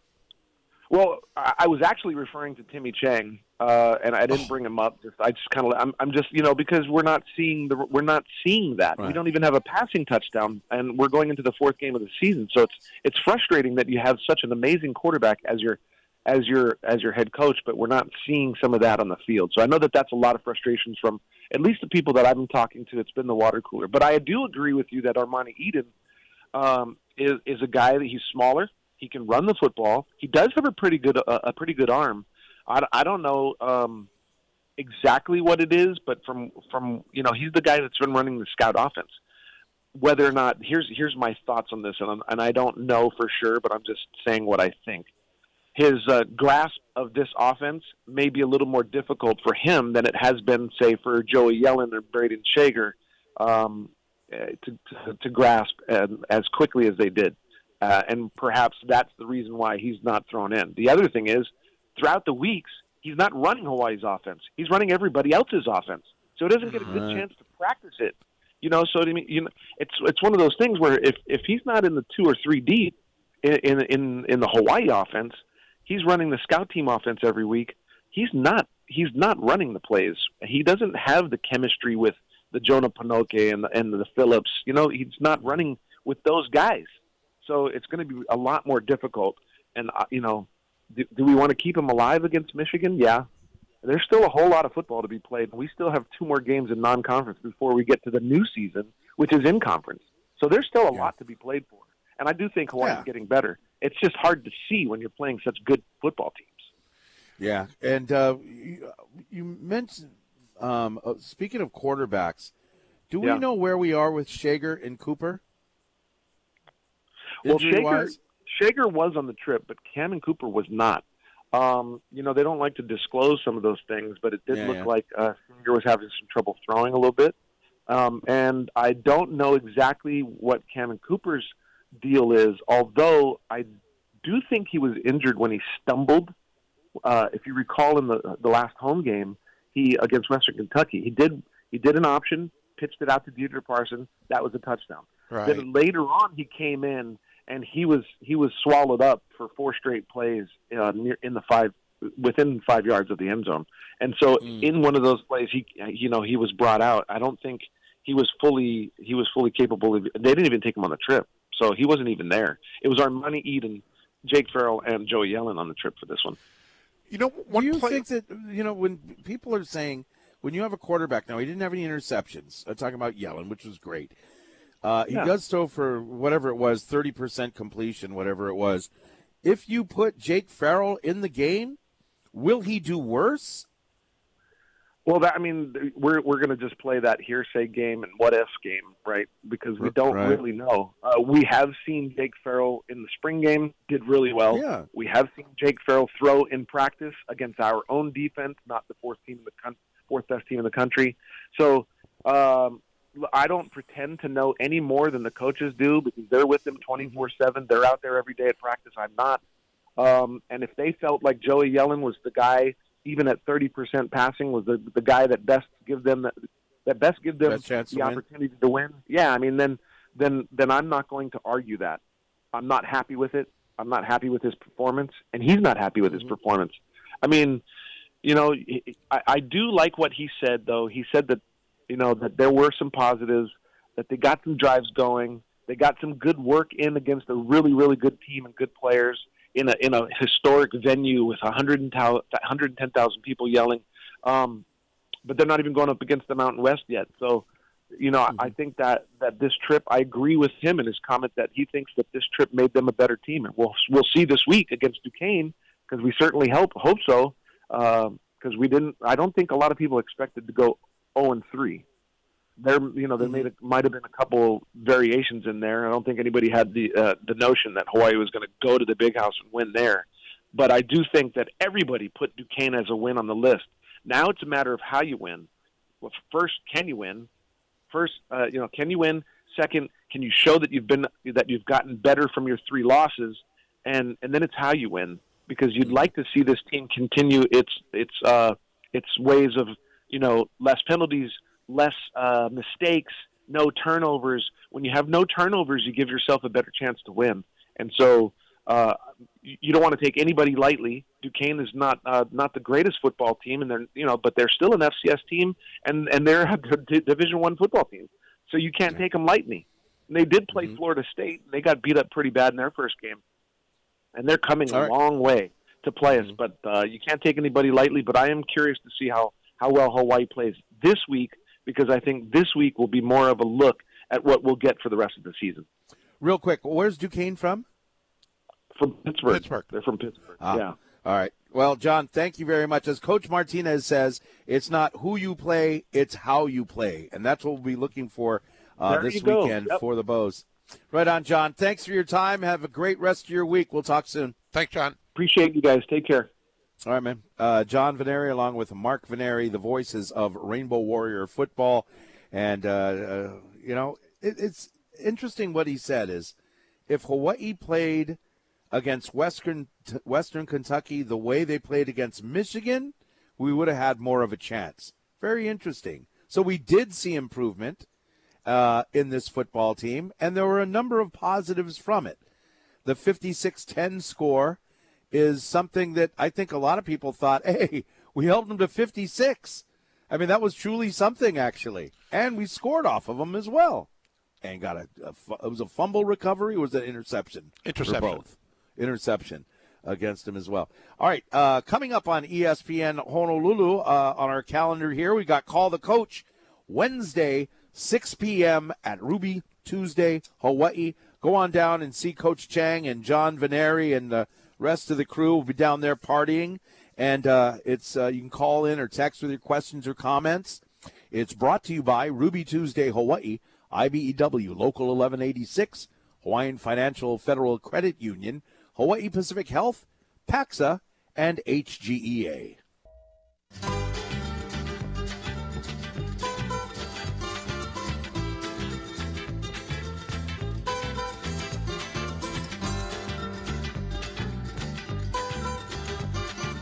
Hope you're having a great Monday. Our trade winds should come back soon. Man, it was hot this weekend. It was hot this weekend. What game was I watching? They kept showing the temperature on the field. Was that the Texas game? Yeah, it was supposed to be 98 at kickoff, around there. Oh, crazy to play in that weather. And then you have the exact opposite at Soldier Field where you're playing in a downpour. Man, this I don't know if it was us or if it was our parents or our grandparents, but they really screwed Earth up. Haven't they? Man. Wow. Think about it. Think about the temperatures and this crazy weather we're going through. Yeah, I mean, crazy. I'm at UH. We don't do this in Hawaii. You have to clear the field because there's lightning strikes are 8 miles away. Everybody clear the field. Stop the event. When does that happen? Never. Very rare here, that's for sure. It happened in that Fresno State UH game about 4 or 5 years ago, I remember, before halftime. We don't have tornadoes, but you can't rule that out nowadays in Hawaii. Got water spouts out there, huh? I know. It was weird. It was sunny over my house, and then I looked at Waipahu, and it was a black sky. A black sky 5 miles away, or however far away Waipahu is from here. My goodness. Whew. Yeah, I keep getting these emergency alerts emails that there's flooding and thunderstorms, and I'm looking outside my window, and there's not a cloud in the sky. Right, because it's coming. Hey, congratulations. Congratulations to a team that lost. Campbell High School fell to Kahuku this weekend in Eva, in a torrential downpour, in a mud-filled field. But that's the second time. Kahuku looked unstoppable, but Punahou and now Campbell keep it close. It looked like almost like a prequel to the Bears game yesterday with the field conditions. Yeah, you got to give Campbell credit. They played really good this year, and Kahuku, for them to only get 16 points. I know the weather kind of dictated that. There were some missed kicks, and you really couldn't run the ball effectively, and both teams struggled with that. But you've got to give Campbell a lot of credit. Even though they didn't win, they played Kahuku as tough, if not tougher, than maybe anybody else has or will this year. Yeah, and the Campbell has, I'm looking here at scoringlive.com. Campbell has 78 yards total offense. Let's see. No. Who is it? 6 sacks and, 78 yards total offense. I think the weather had a little something to do with that. But, you lose by 10 with 78 yards total offense. That's pretty impressive.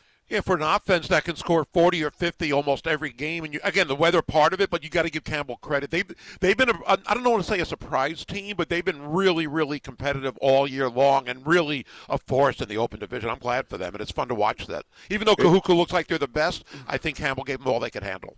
Yeah. Boy, it's Campbell, Kahuku, Punahou, some pretty tough teams. Mililani has got to be up there. And congratulations to St. Louis. They beat Kamehameha 49-14. That's a lot of points. They were really happy because the week before, remember, they led up 56 to Bishop Gorman and lost 56-14. So they were happy that they could turn that around. And speaking of good mainland team, Mililani left yesterday to go play Mater Dei this Friday night, I believe. And I believe they're number 1 in the country. Oh, Mater Dei. Number 1 now, huh? Isn't that Colt Brennan's school? I think so. I think you're right about that. Yeah. So that's. And what about them? Na'ali'i beating Kailua. See, I don't know who to root for. I had one kid that went to Aiea, one kid that went to Kailua, but my dad went to Kailua. But IAEA beats them 13-7. IAEA continues to win big. How about that? I like that. I love their hats. I think you had one of their hats. I like their hats. I love their logo. I think it's pretty cool. I know that's not a reason to like a team. Well, it's not. It's a stolen logo. Whose is it? The United States Army. That's not a football team. Well, they lost in overtime. But they were good last year going, I think, to the championship game, and this year they haven't really missed a beat. They've got that one loss by 2 points or something like that. They're really good. I like the fact that they won, and that was another low-scoring game, but got to give them credit as well. Yeah, Moanalua beats Lelehua 27-7. I'm surprised here. I'm not that. It's really, if this was a few years ago, this would be very surprising that Waipahu beat Farrington 43-0. Farrington has Times really have changed. struggled.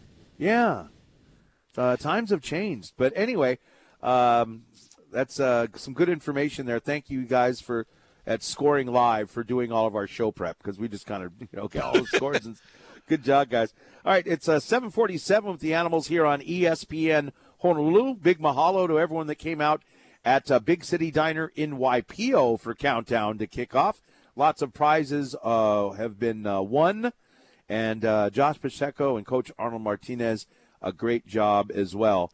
And they did not have, a lightning warning out in Waipio, so that was good.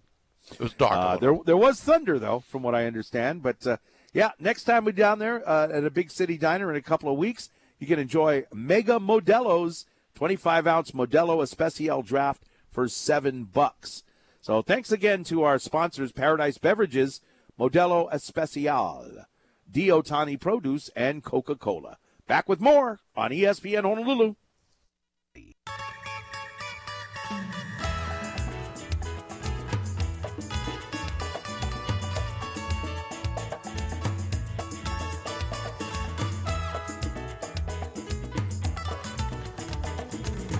Kachi music makawao.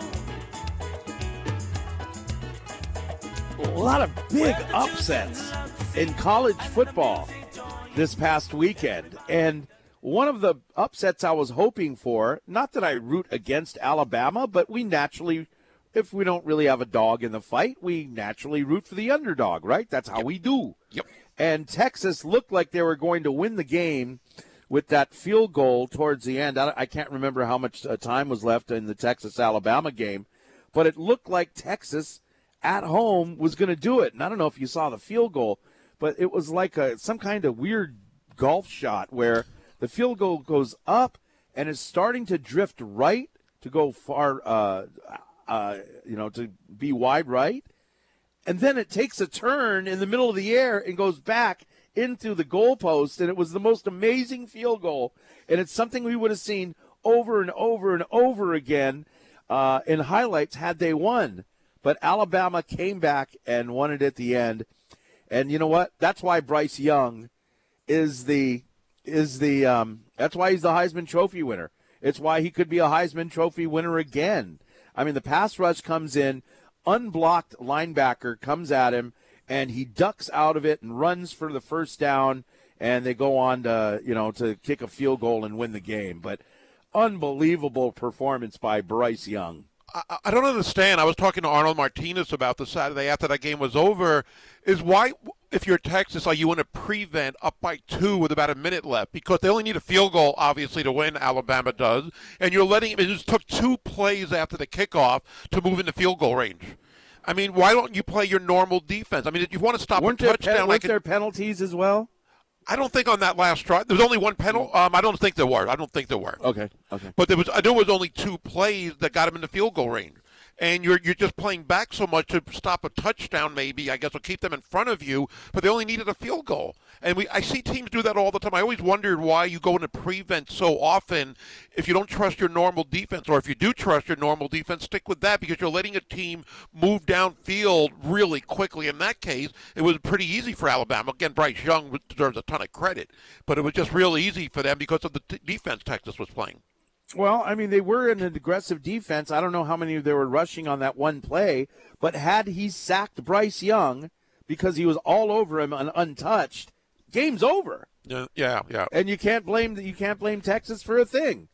But it was not an upset, But, boy, that was a great game. Speaking of upsets, though, Marshall beats Notre Dame. The Notre Dame was number, 5? They dropped to 8, and now I don't know where they are. But Notre Dame, wow, they go from number 8 to out of the poll, huh? Yeah. With a loss to Marshall. I mean, it's a close one at halftime. Marshall's up 9-7, and they end up winning 26-21. Matthew McConaughey has done a great job with that Marshall team, Coach McConaughey. And I think that, nobody talks about what a great job he's done, right? He was not the first guy they wanted to take over that team. But, boy, he showed them that his ways are pretty good. But Josh Brolin, not a bad assistant either. Yeah, that's right. How about BYU over Dave Aranda and the Baylor Bears? They looked really good. I was surprised at that game. I thought Baylor would beat them easily, and it was a good defensive battle. BYU's kicker missed 2 field goals that could have won the game. I think both were in overtime. I know one of them was. What I thought was pretty cool, Hall, the quarterback for BYU, after they won finally in overtime, the BYU kicker was crying on the field, and Hall went over to him and hugged him, consoling him for almost 10 minutes. And people were pointing out what a great leader that is. I thought Baylor had a really good chance to win. Their quarterback play wasn't that good, but BYU was better than I thought. I thought Baylor would win that game convincingly, based on last year mostly, and they're still a really good team, but BYU showed a lot. Yeah, Jaron Hall. Keep your eye on Jaron Hall. He might be a guy we're talking about more come draft time, too. I'm guessing he's draft eligible. I don't know much about him. I just remember seeing him last year. He's pretty good. All right, he's a junior. Okay, hey, top stories coming up next here. ESPN Honolulu.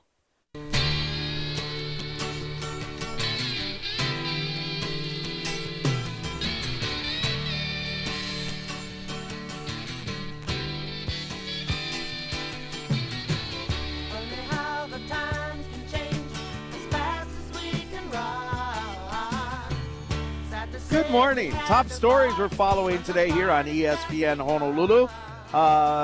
It's Overreaction Monday, and this will leak into Overreaction Tuesday tomorrow as well, probably. Tua Tagovailoa, very respectable performance in his NFL debut this year. Marcus Mariota, good, not great.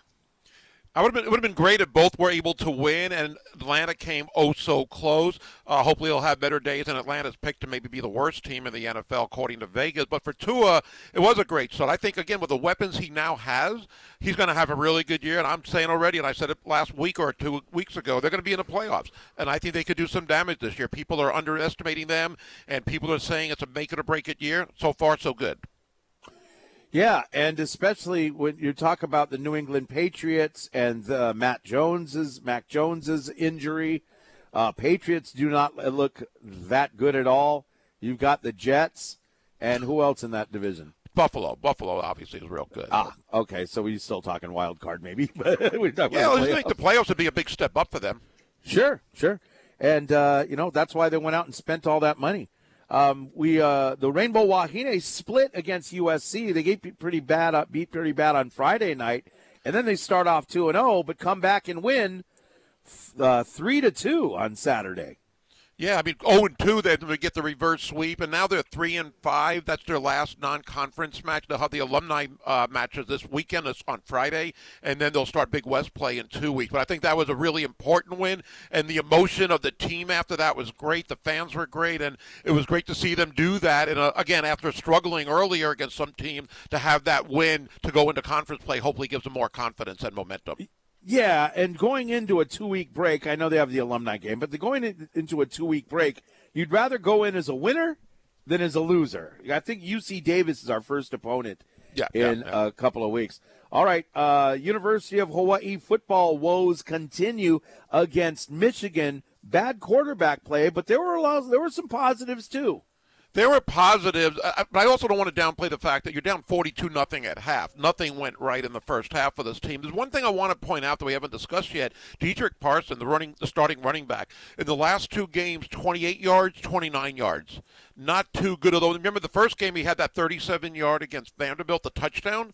But Right. other than that, he has really struggled the last two games. And the other running backs come in, and I know Hines had that big 54-yard run against backups. I wonder if they make a change at running back or give those other guys, Bryant Lilly, some extra carries at least, because I think Parson, for whatever reason, has struggled.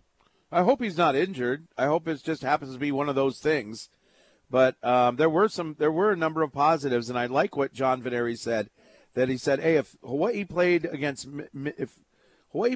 Michigan, if they played that well against Western Kentucky, they're in that game, and we're not blown out. So things will be getting better. Unfortunately, it just doesn't look like the quarterback position is going to be one of them." As we move on here, we were talking about big upsets in college football, and there were a lot of them. There were Texas A&M lost to, it was an FCS team? Appalachian State. They're an FBS now. They're FBS now. But Appalachian State, they're kind of the Chaminade. They're known as kind of the giant killers in football. They got this attitude that they play with, and it's a culture that they have. And it's hard to it's easy to maybe not easy. It's one thing to establish a culture, but to have an ongoing culture. The New England Patriots have a culture. Appalachian State has a culture that they'll play. They're not going to back down from anybody. How many ranked opponents do they beat or come close to beating? If I'm one of these Power 5 schools, I'm going to, you want to have some, some lower type teams to come in. You want to get reps in. You want to evaluate. I mean, in Texas A&M and the SEC, your regular schedule's hard enough. But why are they scheduling App State still? Schedule somebody else. Schedule Lamar. Schedule, Southern Charleston. Don't schedule Appalachian State.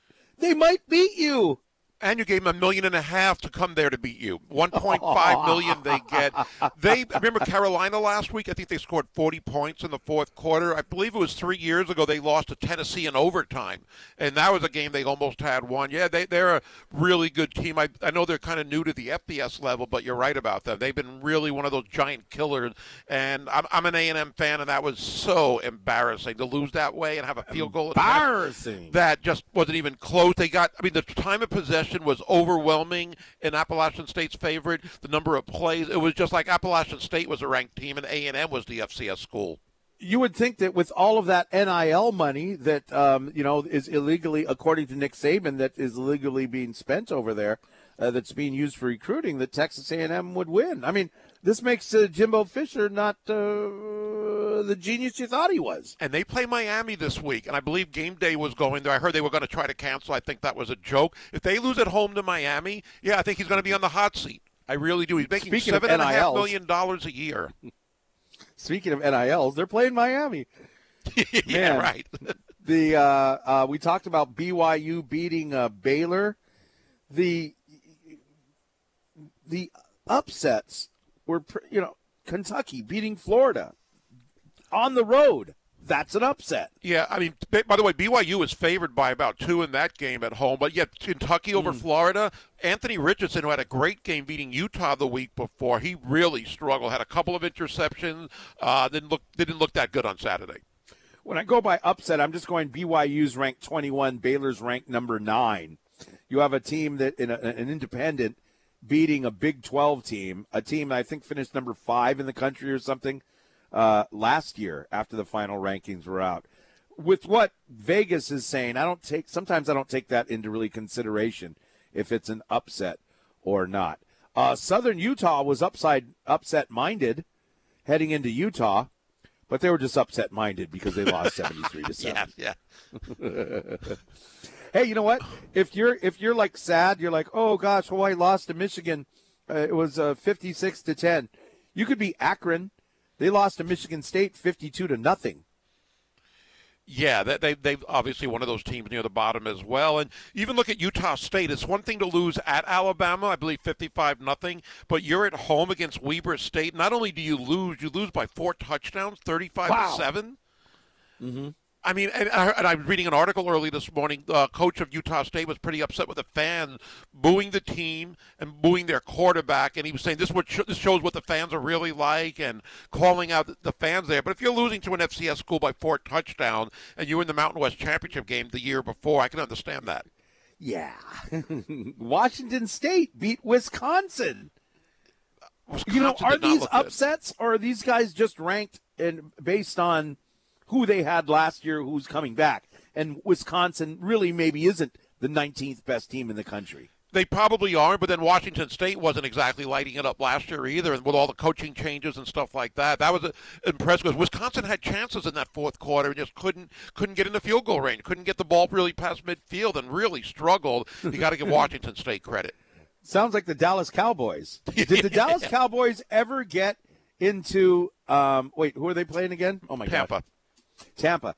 Did the Dallas Cowboys ever get into Tampa territory at all in that game? Not I remember often. them saying no, I don't. I remember them saying towards the end of the game, and I think it was due to a penalty, this is the best field position they've had all day, and it was like on their own 40-yard line. It was crazy. Right, the penalty got them, I think, as far as they got. Right, you're right about that. They got helped out by penalties here and there, but boy, that Tampa Bay defense. I mean, if you drafted them on your fantasy team, the defense and special teams of Tampa Bay, you are smart. Oh, I see that I did. Oh, what a coincidence. But then again, I also drafted Dak Prescott. Yes. Who is going to be out 6 to 8 weeks for a broken hand. Somebody texted in earlier, Dak Prescott is injury prone. Is that the label he's going to get now? Boy, I wonder about years was going to miss significant time. 2 years of the 3 Mike McCarthy's been there. Yeah. All right, let's take some texts before our Russell Baxter from ProFootballGuru.com is coming up. I want to see what he has to say about Trey Lance and the San Francisco 49ers. It is Overreaction Monday with the Sports Animals on the Bobby Curran Show on ESPN Honolulu. And let's go to some texts. We got a lot of them. Let's see. Here's one. Gary, you called the 49ers and Trey Lance being unproven, inexperienced, although the weather was horrible. His play was meh. He says you called it, Gary. And it's only one game, so I'm not going to say Trey Lance was a bad choice just because of one game. I just thought Garoppolo deserved it more, but time will tell. And, somebody else texted in, the weather was bad for both teams, so you can't say you got to play in those conditions because the Bears did, and they, played really well in that fourth quarter, but yet Lance did not look good. But it's one game. They have Seattle next Sunday. We'll see. All right, Zephyr Insurance text line is open at 808-296-1420. The texter goes on to say the Jets will get the first pick next year. I hope so. Pick another quarterback. Okay, Daryl texting in here, talking about Hawaii. We knew this year was a rebuilding year for Hawaii. Nebraska has to start all over again, firing Scott Frost after 3 games. They gave up 642 yards to Georgia Southern. Nebraska hasn't been relevant for over 20 years. That's probably right. They did win 2 championships in the 90s, so I like that about them. And another one of my teams that I really like that really is embarrassing, and Scott Frost just had to go. I mean, he won a championship there as a quarterback, and comes back and just really stunk it up. Look at what he did at UCF. It's not like the guy can't coach. I think it's just nobody wants to go to Nebraska to play football. See, I don't think it's that. They have one of the best facilities in the country, or they've got a weight room that used to be the best. People are going to want to go there. They had a great tradition. So, yeah, you're going to want to go there, but they've had a hard time is keeping the local talent home. That's one thing. And moving to the Big Ten has not worked out for them. Yeah. So the point being, they got nice facilities, but it seems like all Power 5 schools have nice facilities. You can say Oregon has the nicest facilities. Oregon's not even ranked this year. They can't even stay in the Oregon is they're ranked 25, right? Yeah, barely. Yeah, so they're ranked 25, but they shouldn't be, as you were saying. But Oregon is far from where they should be based on the amount of money they spend on facilities if it's all about facilities. Well, it's not all about that. I think people want to go there. For whatever reason, the recruiting has been lacking, but a lot of it is keeping the homegrown talent home. But they don't want to go there. That's why. They don't care about the facilities. Their homegrown talent's good enough to go somewhere else. I was raving about this quarterback, and it's more on potential for Texas A&M. Where's he from? Texas He's from Tech, Las Vegas. Who scored the first touchdown against the University of Hawaii this past weekend? A kid from Hawaii. I don't know where I was going with that. I got off track. Well, keeping homegrown talent home is what you're saying. Oh, okay. Yeah, I think But also that their could be due to quarterback facilities. selections That have been could be- really bad. That could be due to facilities and the fact that he's playing in front of 110,000 people. Yeah. A little bit different. The quarterbacks for Nebraska have not been that good. You talk about Hawaii struggling. For Nebraska, whether it's, I forget Martinez's first name, Adrian Martinez, and some of the others, they just can't throw. I mean, they can run okay, but you got to have a guy that can throw every now and then, and they've been really lacking. And they haven't been able to recruit well. I know that's what you're going with that. And it's just, it's not because of the facilities or the school itself. The fans sell out every single game. It's unbelievable there. I know, but nobody wants to go to play there. And those poor fans where it's their life because there's nothing else going on. Where are they playing? Not in Lincoln. Where are they playing? Yeah, they play in Lincoln. Yeah, there is nothing else going on. I've been there many times. Isn't Lincoln like the capital of Nebraska? Yeah, Omaha. Yeah, Lincoln is. But when they have a game day, like all the stores are empty. It's just unbelievable. Banners all around apartment buildings and offices. They love their football, so they sell out every game. And you're right, they just haven't been able to recruit. I think part of it maybe is hiring the wrong coaches. Tom Osborne got everybody there, whether it was Mike Riley or Rob. I forget the guy who came after Osborne, who went to Ohio after that, Frank something. And then obviously Frank Solich is the word you're looking for. That's the guy where they went 9 and that's when the decline started. The coach was 9-3 and they went, not good enough for Nebraska football. You're fired. Well, see what happens? Yep. Careful what you wish for. Yeah. They fired Coach Mack and we got Norm Chow. Careful what you wish for. Exactly. Here's another text. Nebraska hasn't been relevant for over a decade, Gary. That's how he wrote it. He wrote Gary like that. Well, he's right. Kids just don't want to go there. They would rather go outside the state. Yeah. No. Think about the players, and Billy Hull compiled a bunch of players who were playing Division I college football that went to Hawaii high schools. If all those players stayed home, Hawaii would win the Mountain West Conference every single year. Even if half of them, maybe. I mean, Dylan Gabriel would be our quarterback. Roman Wilson would be one of our speedy wide receivers. Wow. Lineman after lineman after lineman. We'd have a linebacker like I can't remember which Herbig is playing linebacker for Wisconsin. I mean, think of the team. Think of the team. That we would have. Okay, let's not think about that. Let's talk pro football coming up next on ESPN Honolulu. Remember, Wednesday, it's a fantasy football day for us here because we invite you to join us at 8 o'clock for the Rivals Fantasy Football Show. It's brought to you by Rivals Sports Bar and Lounge in the Waikiki Malia by Outrigger. You can ask our weekly fantasy experts for advice on your team, like, what do you do because I drafted Dak Prescott? Stuff like that. And you can win some great NFL memorabilia as well. It's Wednesdays, 8 o'clock on ESPN Honolulu.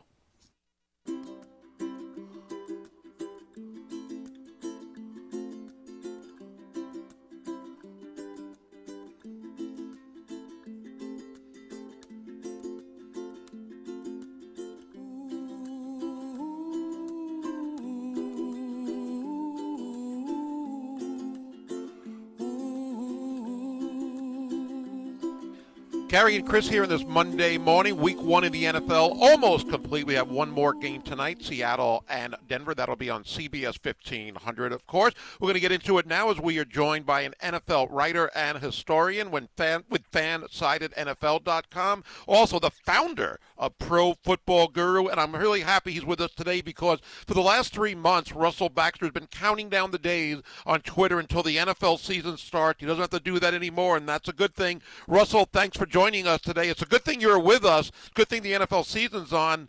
Except for the Dallas Cowboys right now without Dak Prescott, what do they do next? Well, first off, just don't, in case you thought I went away, we eventually will be counting down to the Super Bowl. So all those tweets will be in full. And by the way, hey, I also have to say this. The way you just said founder to me, I was having a flashback of John Belushi in Animal House when he was talking to Flounder. That's not what you meant, was it? No, not at all. But I do Oh, remember Flounder from Animal House. That was a good role. Who couldn't? Flounder, that pledge pin. So, all right, get back to your question. What did the Dallas Cowboys do? Well, what did the Dallas Cowboys do last night when they had Dak Prescott? They got a field goal. Good point. Yeah. And there's a lot to be said for what happened to them in the offseason.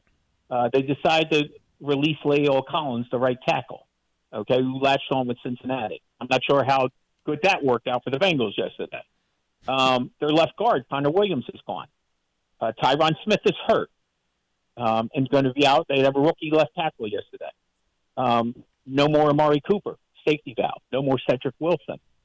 Their offense underwent massive changes in this offseason, probably as much as any, certainly among any of the 14 playoff teams. I don't think there's any question about that.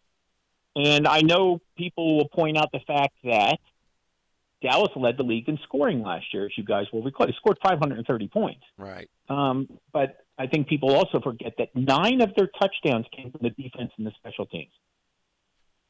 That's not something that just goes, something you can count on every year happening and so on. Their offense sputtered in the playoff loss to San Francisco. And they played a very good defense last night. And, I was one of those people who felt that their defense this year, at least early on, was going to be ahead of the offense. And, 19-3, they held Tom Brady and the Buccaneers, who have some offensive line issues of their own on the inside, to 1 touchdown. So last year that game was 31-29 in Tampa Bay when Tampa Bay beat them and so on. So now no Dak Prescott. It's funny. Last year Cooper Rush, if I recall, had to come in for one game and started a Sunday night game at Minnesota, and they won the game. So without the offensive line being in there, Ezekiel Elliott is obviously not the same person. He had a really good offseason and so on. It's just kind of odd. We've seen what has happened to the NFC East in recent years.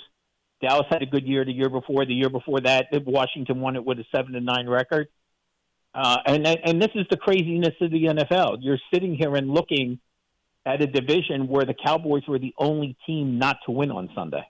Yeah, right. This is crazy. But with all the talk in the offseason about where Jimmy Garoppolo might end up, I'm sure that's going to heat up again this week, or at least a little. Anytime someone gets hurt, any quarterback gets hurt, Jimmy Garoppolo talk will obviously start. Now, of course, he signed that new contract with San Francisco, and if he was to be traded, he would have to approve the trade. That's one of the stipulations in the new deal. But I don't think the Niners plan on letting him go anywhere, especially if you got to see Trey Lance play against the Bears. And I know the conditions were bad, but the conditions were bad for everybody. And he didn't complete half of his passes, threw a terrible interception late in the game. Chicago just kind of hung around and did nothing for 2.5 quarters, and all of a sudden wins the game 19-10. So I think we'll see Jimmy Garoppolo in San Francisco on the field before we see Jimmy Garoppolo get traded somewhere. Okay, and I know that makes sense, of course, especially with what Lance did. But for Dallas, right, assuming that Prescott could be out 6 to 8 weeks with what we're hearing today, do they go out and try to find another quarterback, either as a free agent like a Cam Newton, dare I say, or somebody with another team right now? Well, I think that's a possibility. We've heard about Pittsburgh having 3 quarterbacks who all played well during the preseason. And, we heard about the clerical error where Kenny Pickett went from the 3rd-string quarterback to the 2nd-string quarterback. Could Mason Rudolph be one of those guys that winds up in Dallas? Now, also keep in mind, even though he's hurt right now, one of the few free agents Dallas brought in during the offseason was James Washington, the wide receiver who played with Mason Rudolph at Oklahoma State. They were both drafted the same year. I think the Steelers always envisioned them kind of being like a tandem in the future, and didn't work out that way and so on. So he's probably certainly an option for the team, for the Cowboys to discuss, depending on, again, you said 6 to 8 weeks and so on. Maybe they give Cooper Rush, a couple couple starts and so on. Not an easy task this week. They get the Bengals. Obviously Joe Burrow had a pretty forgettable day against Pittsburgh until the very end, and then the special teams had a pretty forgettable day in Cincinnati. What a crazy game that was, as a matter of fact. But I think they could go out scooting around, scouting around and so on. Cam Newton, that's very, very intriguing. And he's a guy, as you know, and we saw it last year when he returned to Carolina and they played the Arizona Cardinals, and he kind of looked like his old self again for a little while at least. Cam Newton could come in very, very handy for a team that's struggling on the offensive line because he's a guy who can kind of make his own yards when he's not throwing the football. We're talking the NFL with Russell Baxter from ProFootballGuru.com and also with FanSided and NFLSpinZone.com. Here are the Animals on the Bobby Curran Show, ESPN Honolulu. Just going back to Trey Lance for a second. I mean, it was only one game. The conditions were bad, even though they were bad for both teams, as you say. How many games do you think they look at as far as him struggling before they even think about doing something with Jimmy G? I mean, they have Seattle this week, but if he continues to struggle, will it be 3 or 4 games before they decide to do anything? I think it will kind of dictate the rest of the division. Will kind of dictate how far it goes and so on in terms of struggle. Now, it's very interesting to note. Of course, Seattle plays tonight. It was kind of an ugly weekend or a couple of ugly days for the entire NFC West. Okay, the defending Super Bowl champions got throttled on Thursday night by Buffalo. Arizona was down 14-0, I think, before the national anthem. And now Seattle has Denver coming into town and so on. And I think I remember about San Francisco, even with Jimmy G last year, and the fact that they got hot when they had to and got to the NFC Championship game. That was a team that got swept by the Cardinals and got swept by Seattle last year, guys. So I hear people talking about, they started up the season with the Bears and the Seahawks, two teams that are kind of rebuilding. But they couldn't beat the Seahawks last year, either game. Although, of course, they swept the Rams, which makes perfect sense in today's NFL, and so on. So I'm not sure how far it actually goes, and if it starts going to the point where it becomes detrimental to the team. But listen, he had 2 semi-shaky starts last year, okay, albeit I understand all that, but he had training camp and he played the preseason. And again, yesterday, it's his own words. I made a lot of mistakes, and that was a road game that you would think the Bears, with a brand new head coach and a young quarterback and a team that kind of couldn't get out of their way offensively all year last year, and then all of a sudden Justin Fields is looking like Darryl LaMonica. At an earlier age, of course, yes. At an earlier age, yes. Yeah. We thought Tua Tagovailoa had a really good game. We might be a little biased here, but he had success in that win over New England. He's 4-0 in his career against Bill Belichick and the Patriots. What did you see out of Tua yesterday? The progress and spreading the ball around. And Tyreek Hill didn't go he didn't go 8 catches of 215 yards and 3 touchdowns. Okay, but he always tried. Well, I think he finished up with 8 catches for 94 yards. I think it was, or 9 for 84, and so on. And Jalen Waddle had the touchdown, and of course, Melvin Ingram picks up the Mac Jones fumble and scores. And anytime your defense scores, it kind of lifts up the team. And I like the point you made about the Dolphins have now beat the Patriots 4 times in a row. Times are a-changing, obviously, in New England. And this is a big year for Miami, who not only went out and got Tyreek Hill, I don't have to tell you guys, they also added 2 key pieces to their offensive line. Teron Armstead is now the left tackle, and Connor Williams, who played left guard for the Cowboys, is the center now. So if Tua is going to be successful, he can't obviously do it alone. I think people forget last year there are only 2 teams in the league, guys, who ran the ball for fewer yards than the Miami Dolphins. I mean, the Dolphins haven't had a significant ground attack since 2016 when they finished 9th in the league in rushing. Oh, by the way, they made the playoffs that year, and it's the last time they made the playoffs. Russell, great start to the weekend of NFL action. We got Monday Night Football and a whole season ahead of us. Thanks again for joining us. Oh, talk to you soon. In a blink of an eye, I always say this, in a blink of an eye, it's going to be week 9. Mm-hmm. Okay, as long as it's not It January, just is. we can take that. No, Thanks I know, again. but it's week 9. Okay, well, we have a lot to look forward to over the next 8 weeks at least. Thanks again. You got it. All right. Russell Baxter, a great follow on Twitter at Bax Football Guru, BAX, joining us here on ESPN Honolulu. The left guard for the Cowboys, actually the left tackle. I think that's what he meant to say yesterday in that game. But, yeah, Tua Tagovailoa, it was great performance by Tua. Coming up, individual great performance and individual flops in the NFL. Coming up with the Sports Animals on ESPN Honolulu, who invite you to go on down to DB Grill in Kapolei. They got great local food with kind of an Asian twist. You can try their ginger pork or kimchi fries, lapchang fried rice, calamari katsu, and a lot more. Don't forget, they've got handcrafted soju carafes and beer buckets, too. Open daily for lunch and dinner. Visit dbgrillhi.com or follow them on social media at dbgrillhi.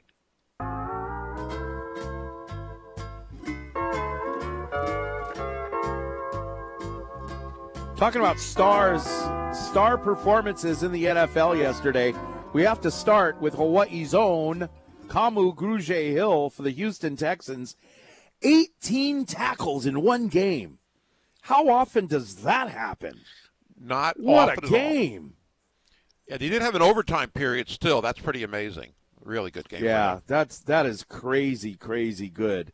Other guys, maybe some guys that we haven't heard a lot about or some great performances are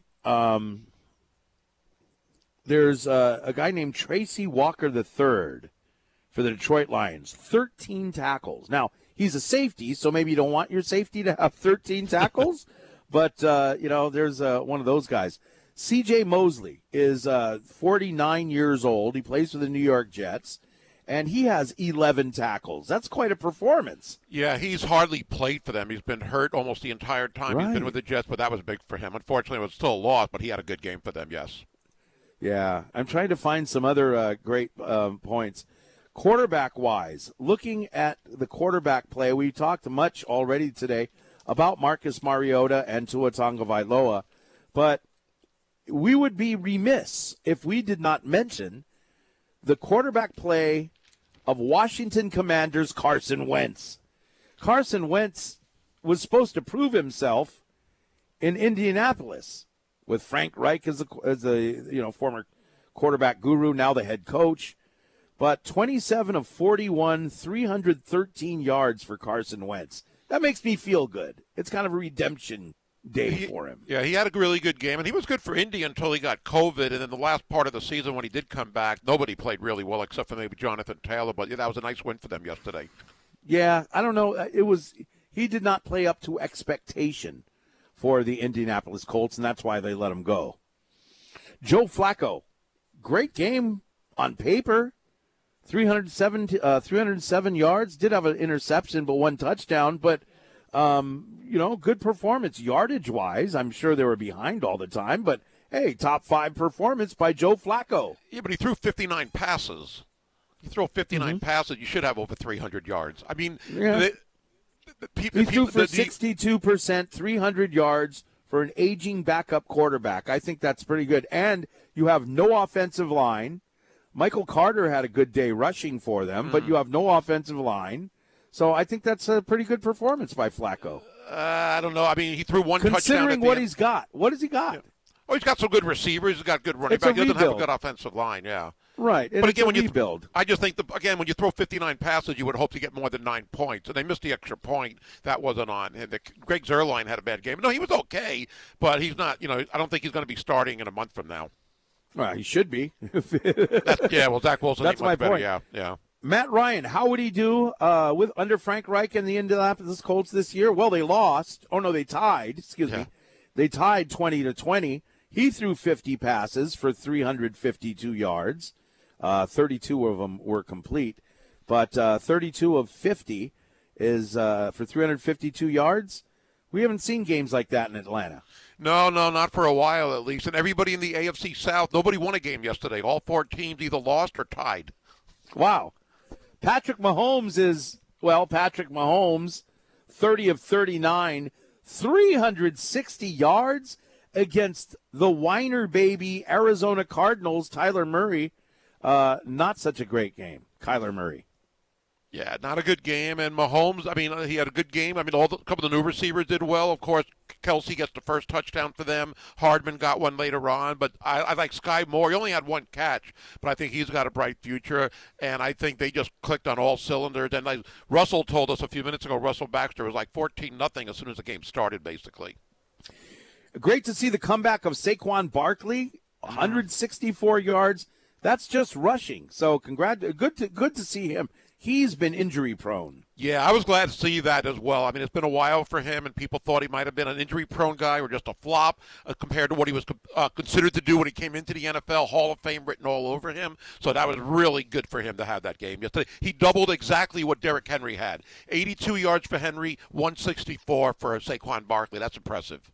And the Tennessee Titans lose. I mean, I think you know what? The Titans are on their way down. I think that maybe Derrick Henry, the number of carries, it's got to catch up with you sooner or later. Did he just sign a contract, or he's waiting to sign a contract? I don't know. Hopefully he signed inked a new deal recently. I think he did. Just in time. Yeah.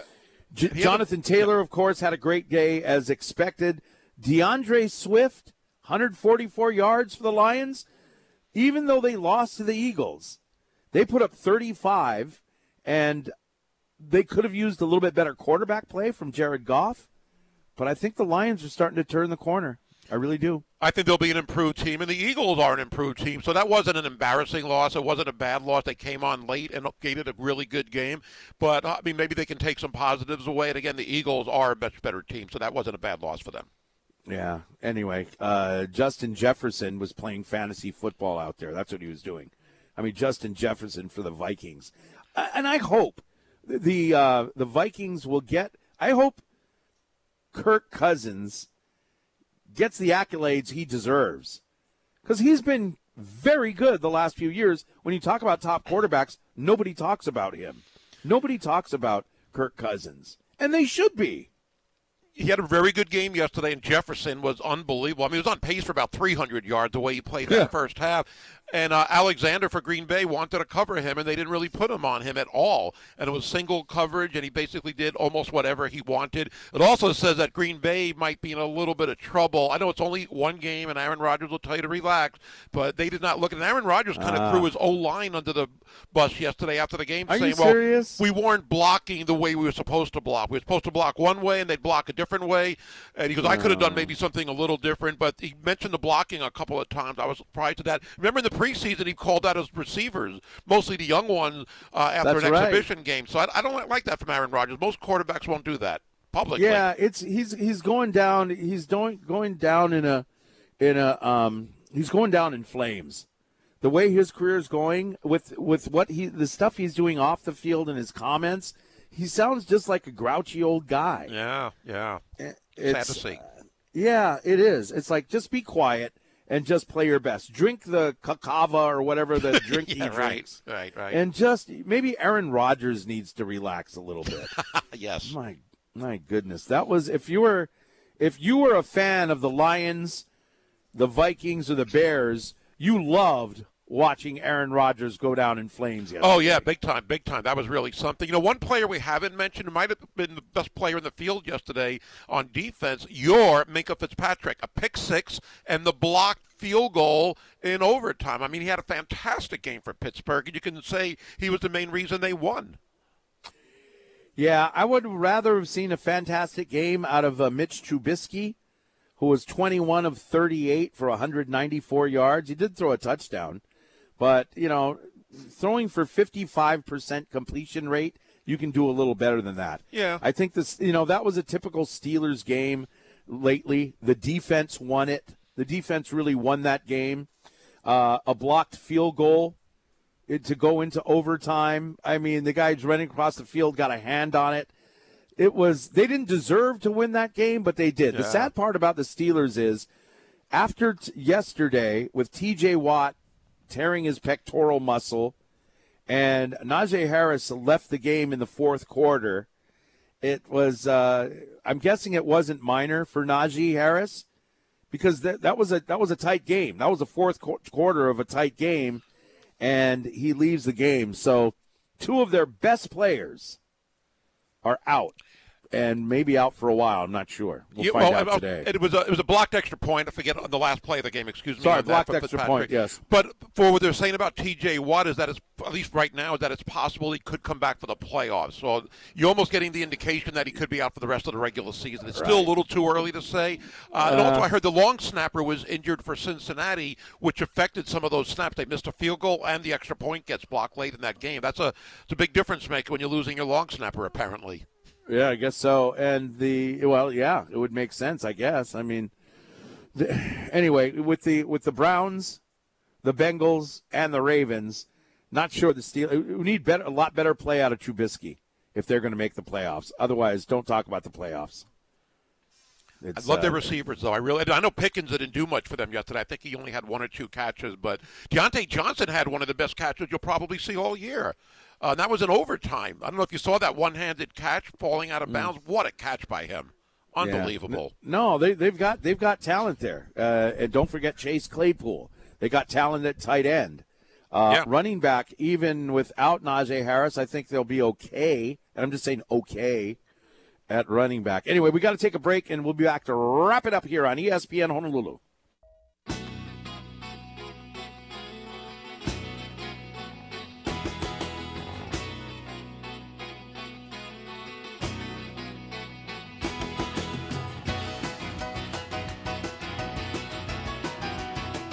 All right, let's talk sports with Kanoa Leahy coming up at 12 noon. We do have Josh Pacheco at 3 o'clock this afternoon. Monday Night Football on CBS 1500 today. It is going to be, we'll see if Russ can cook against his former team, the Seahawks. Russell Wilson and the Denver Broncos. That sounds funny, doesn't it? Taking on the Seattle Seahawks with their starting quarterback, star passer Geno Smith. I'm rooting for Russell Wilson because you and I have debated often on this, how effective he'll be and all of that kind of stuff. And, I'm 100% for Russell Wilson, although I'm for Geno Smith. I want the Broncos to win, but Geno Smith to have a good performance. This is an opportunity. This is an opportunity. This is what America's all about. We root for Marcus Mariota and his second chance. Why not root for Geno Smith to have a second chance and be successful? He's had a second chance. This is like chance number 5. I think he's used up his 9 lives almost. What were his second chances? Well, I'm saying as a starting quarterback. Well, he as a starting quarterback in the NFL, the keys to the Lamborghini are handed to him. And don't you want to see somebody successful? Wouldn't you be rooting for him? I could actually care less how he does, but I mean, he had a chance to start with the Chargers, and he was a backup. So I mean, he had chances. Then he had a chance to stay with the Jets as a starter. I guess as a starting quarterback, how he will perform on the field, I'm rooting for the guy. I don't know why you have something against Geno Smith. Probably because all the good players, a lot of the people who have left the Jets, have had better careers after leaving the Jets than with the Jets. That's easy to do. So I get that, and I'm going to, let you just take a deep breath and relax the rest of the day. Okay. Anyway, thanks, Gary and Tanner Hayworth back in the studio. Kanoa Leahy at 12, Josh Pacheco at 3. See you tomorrow, ESPN Honolulu.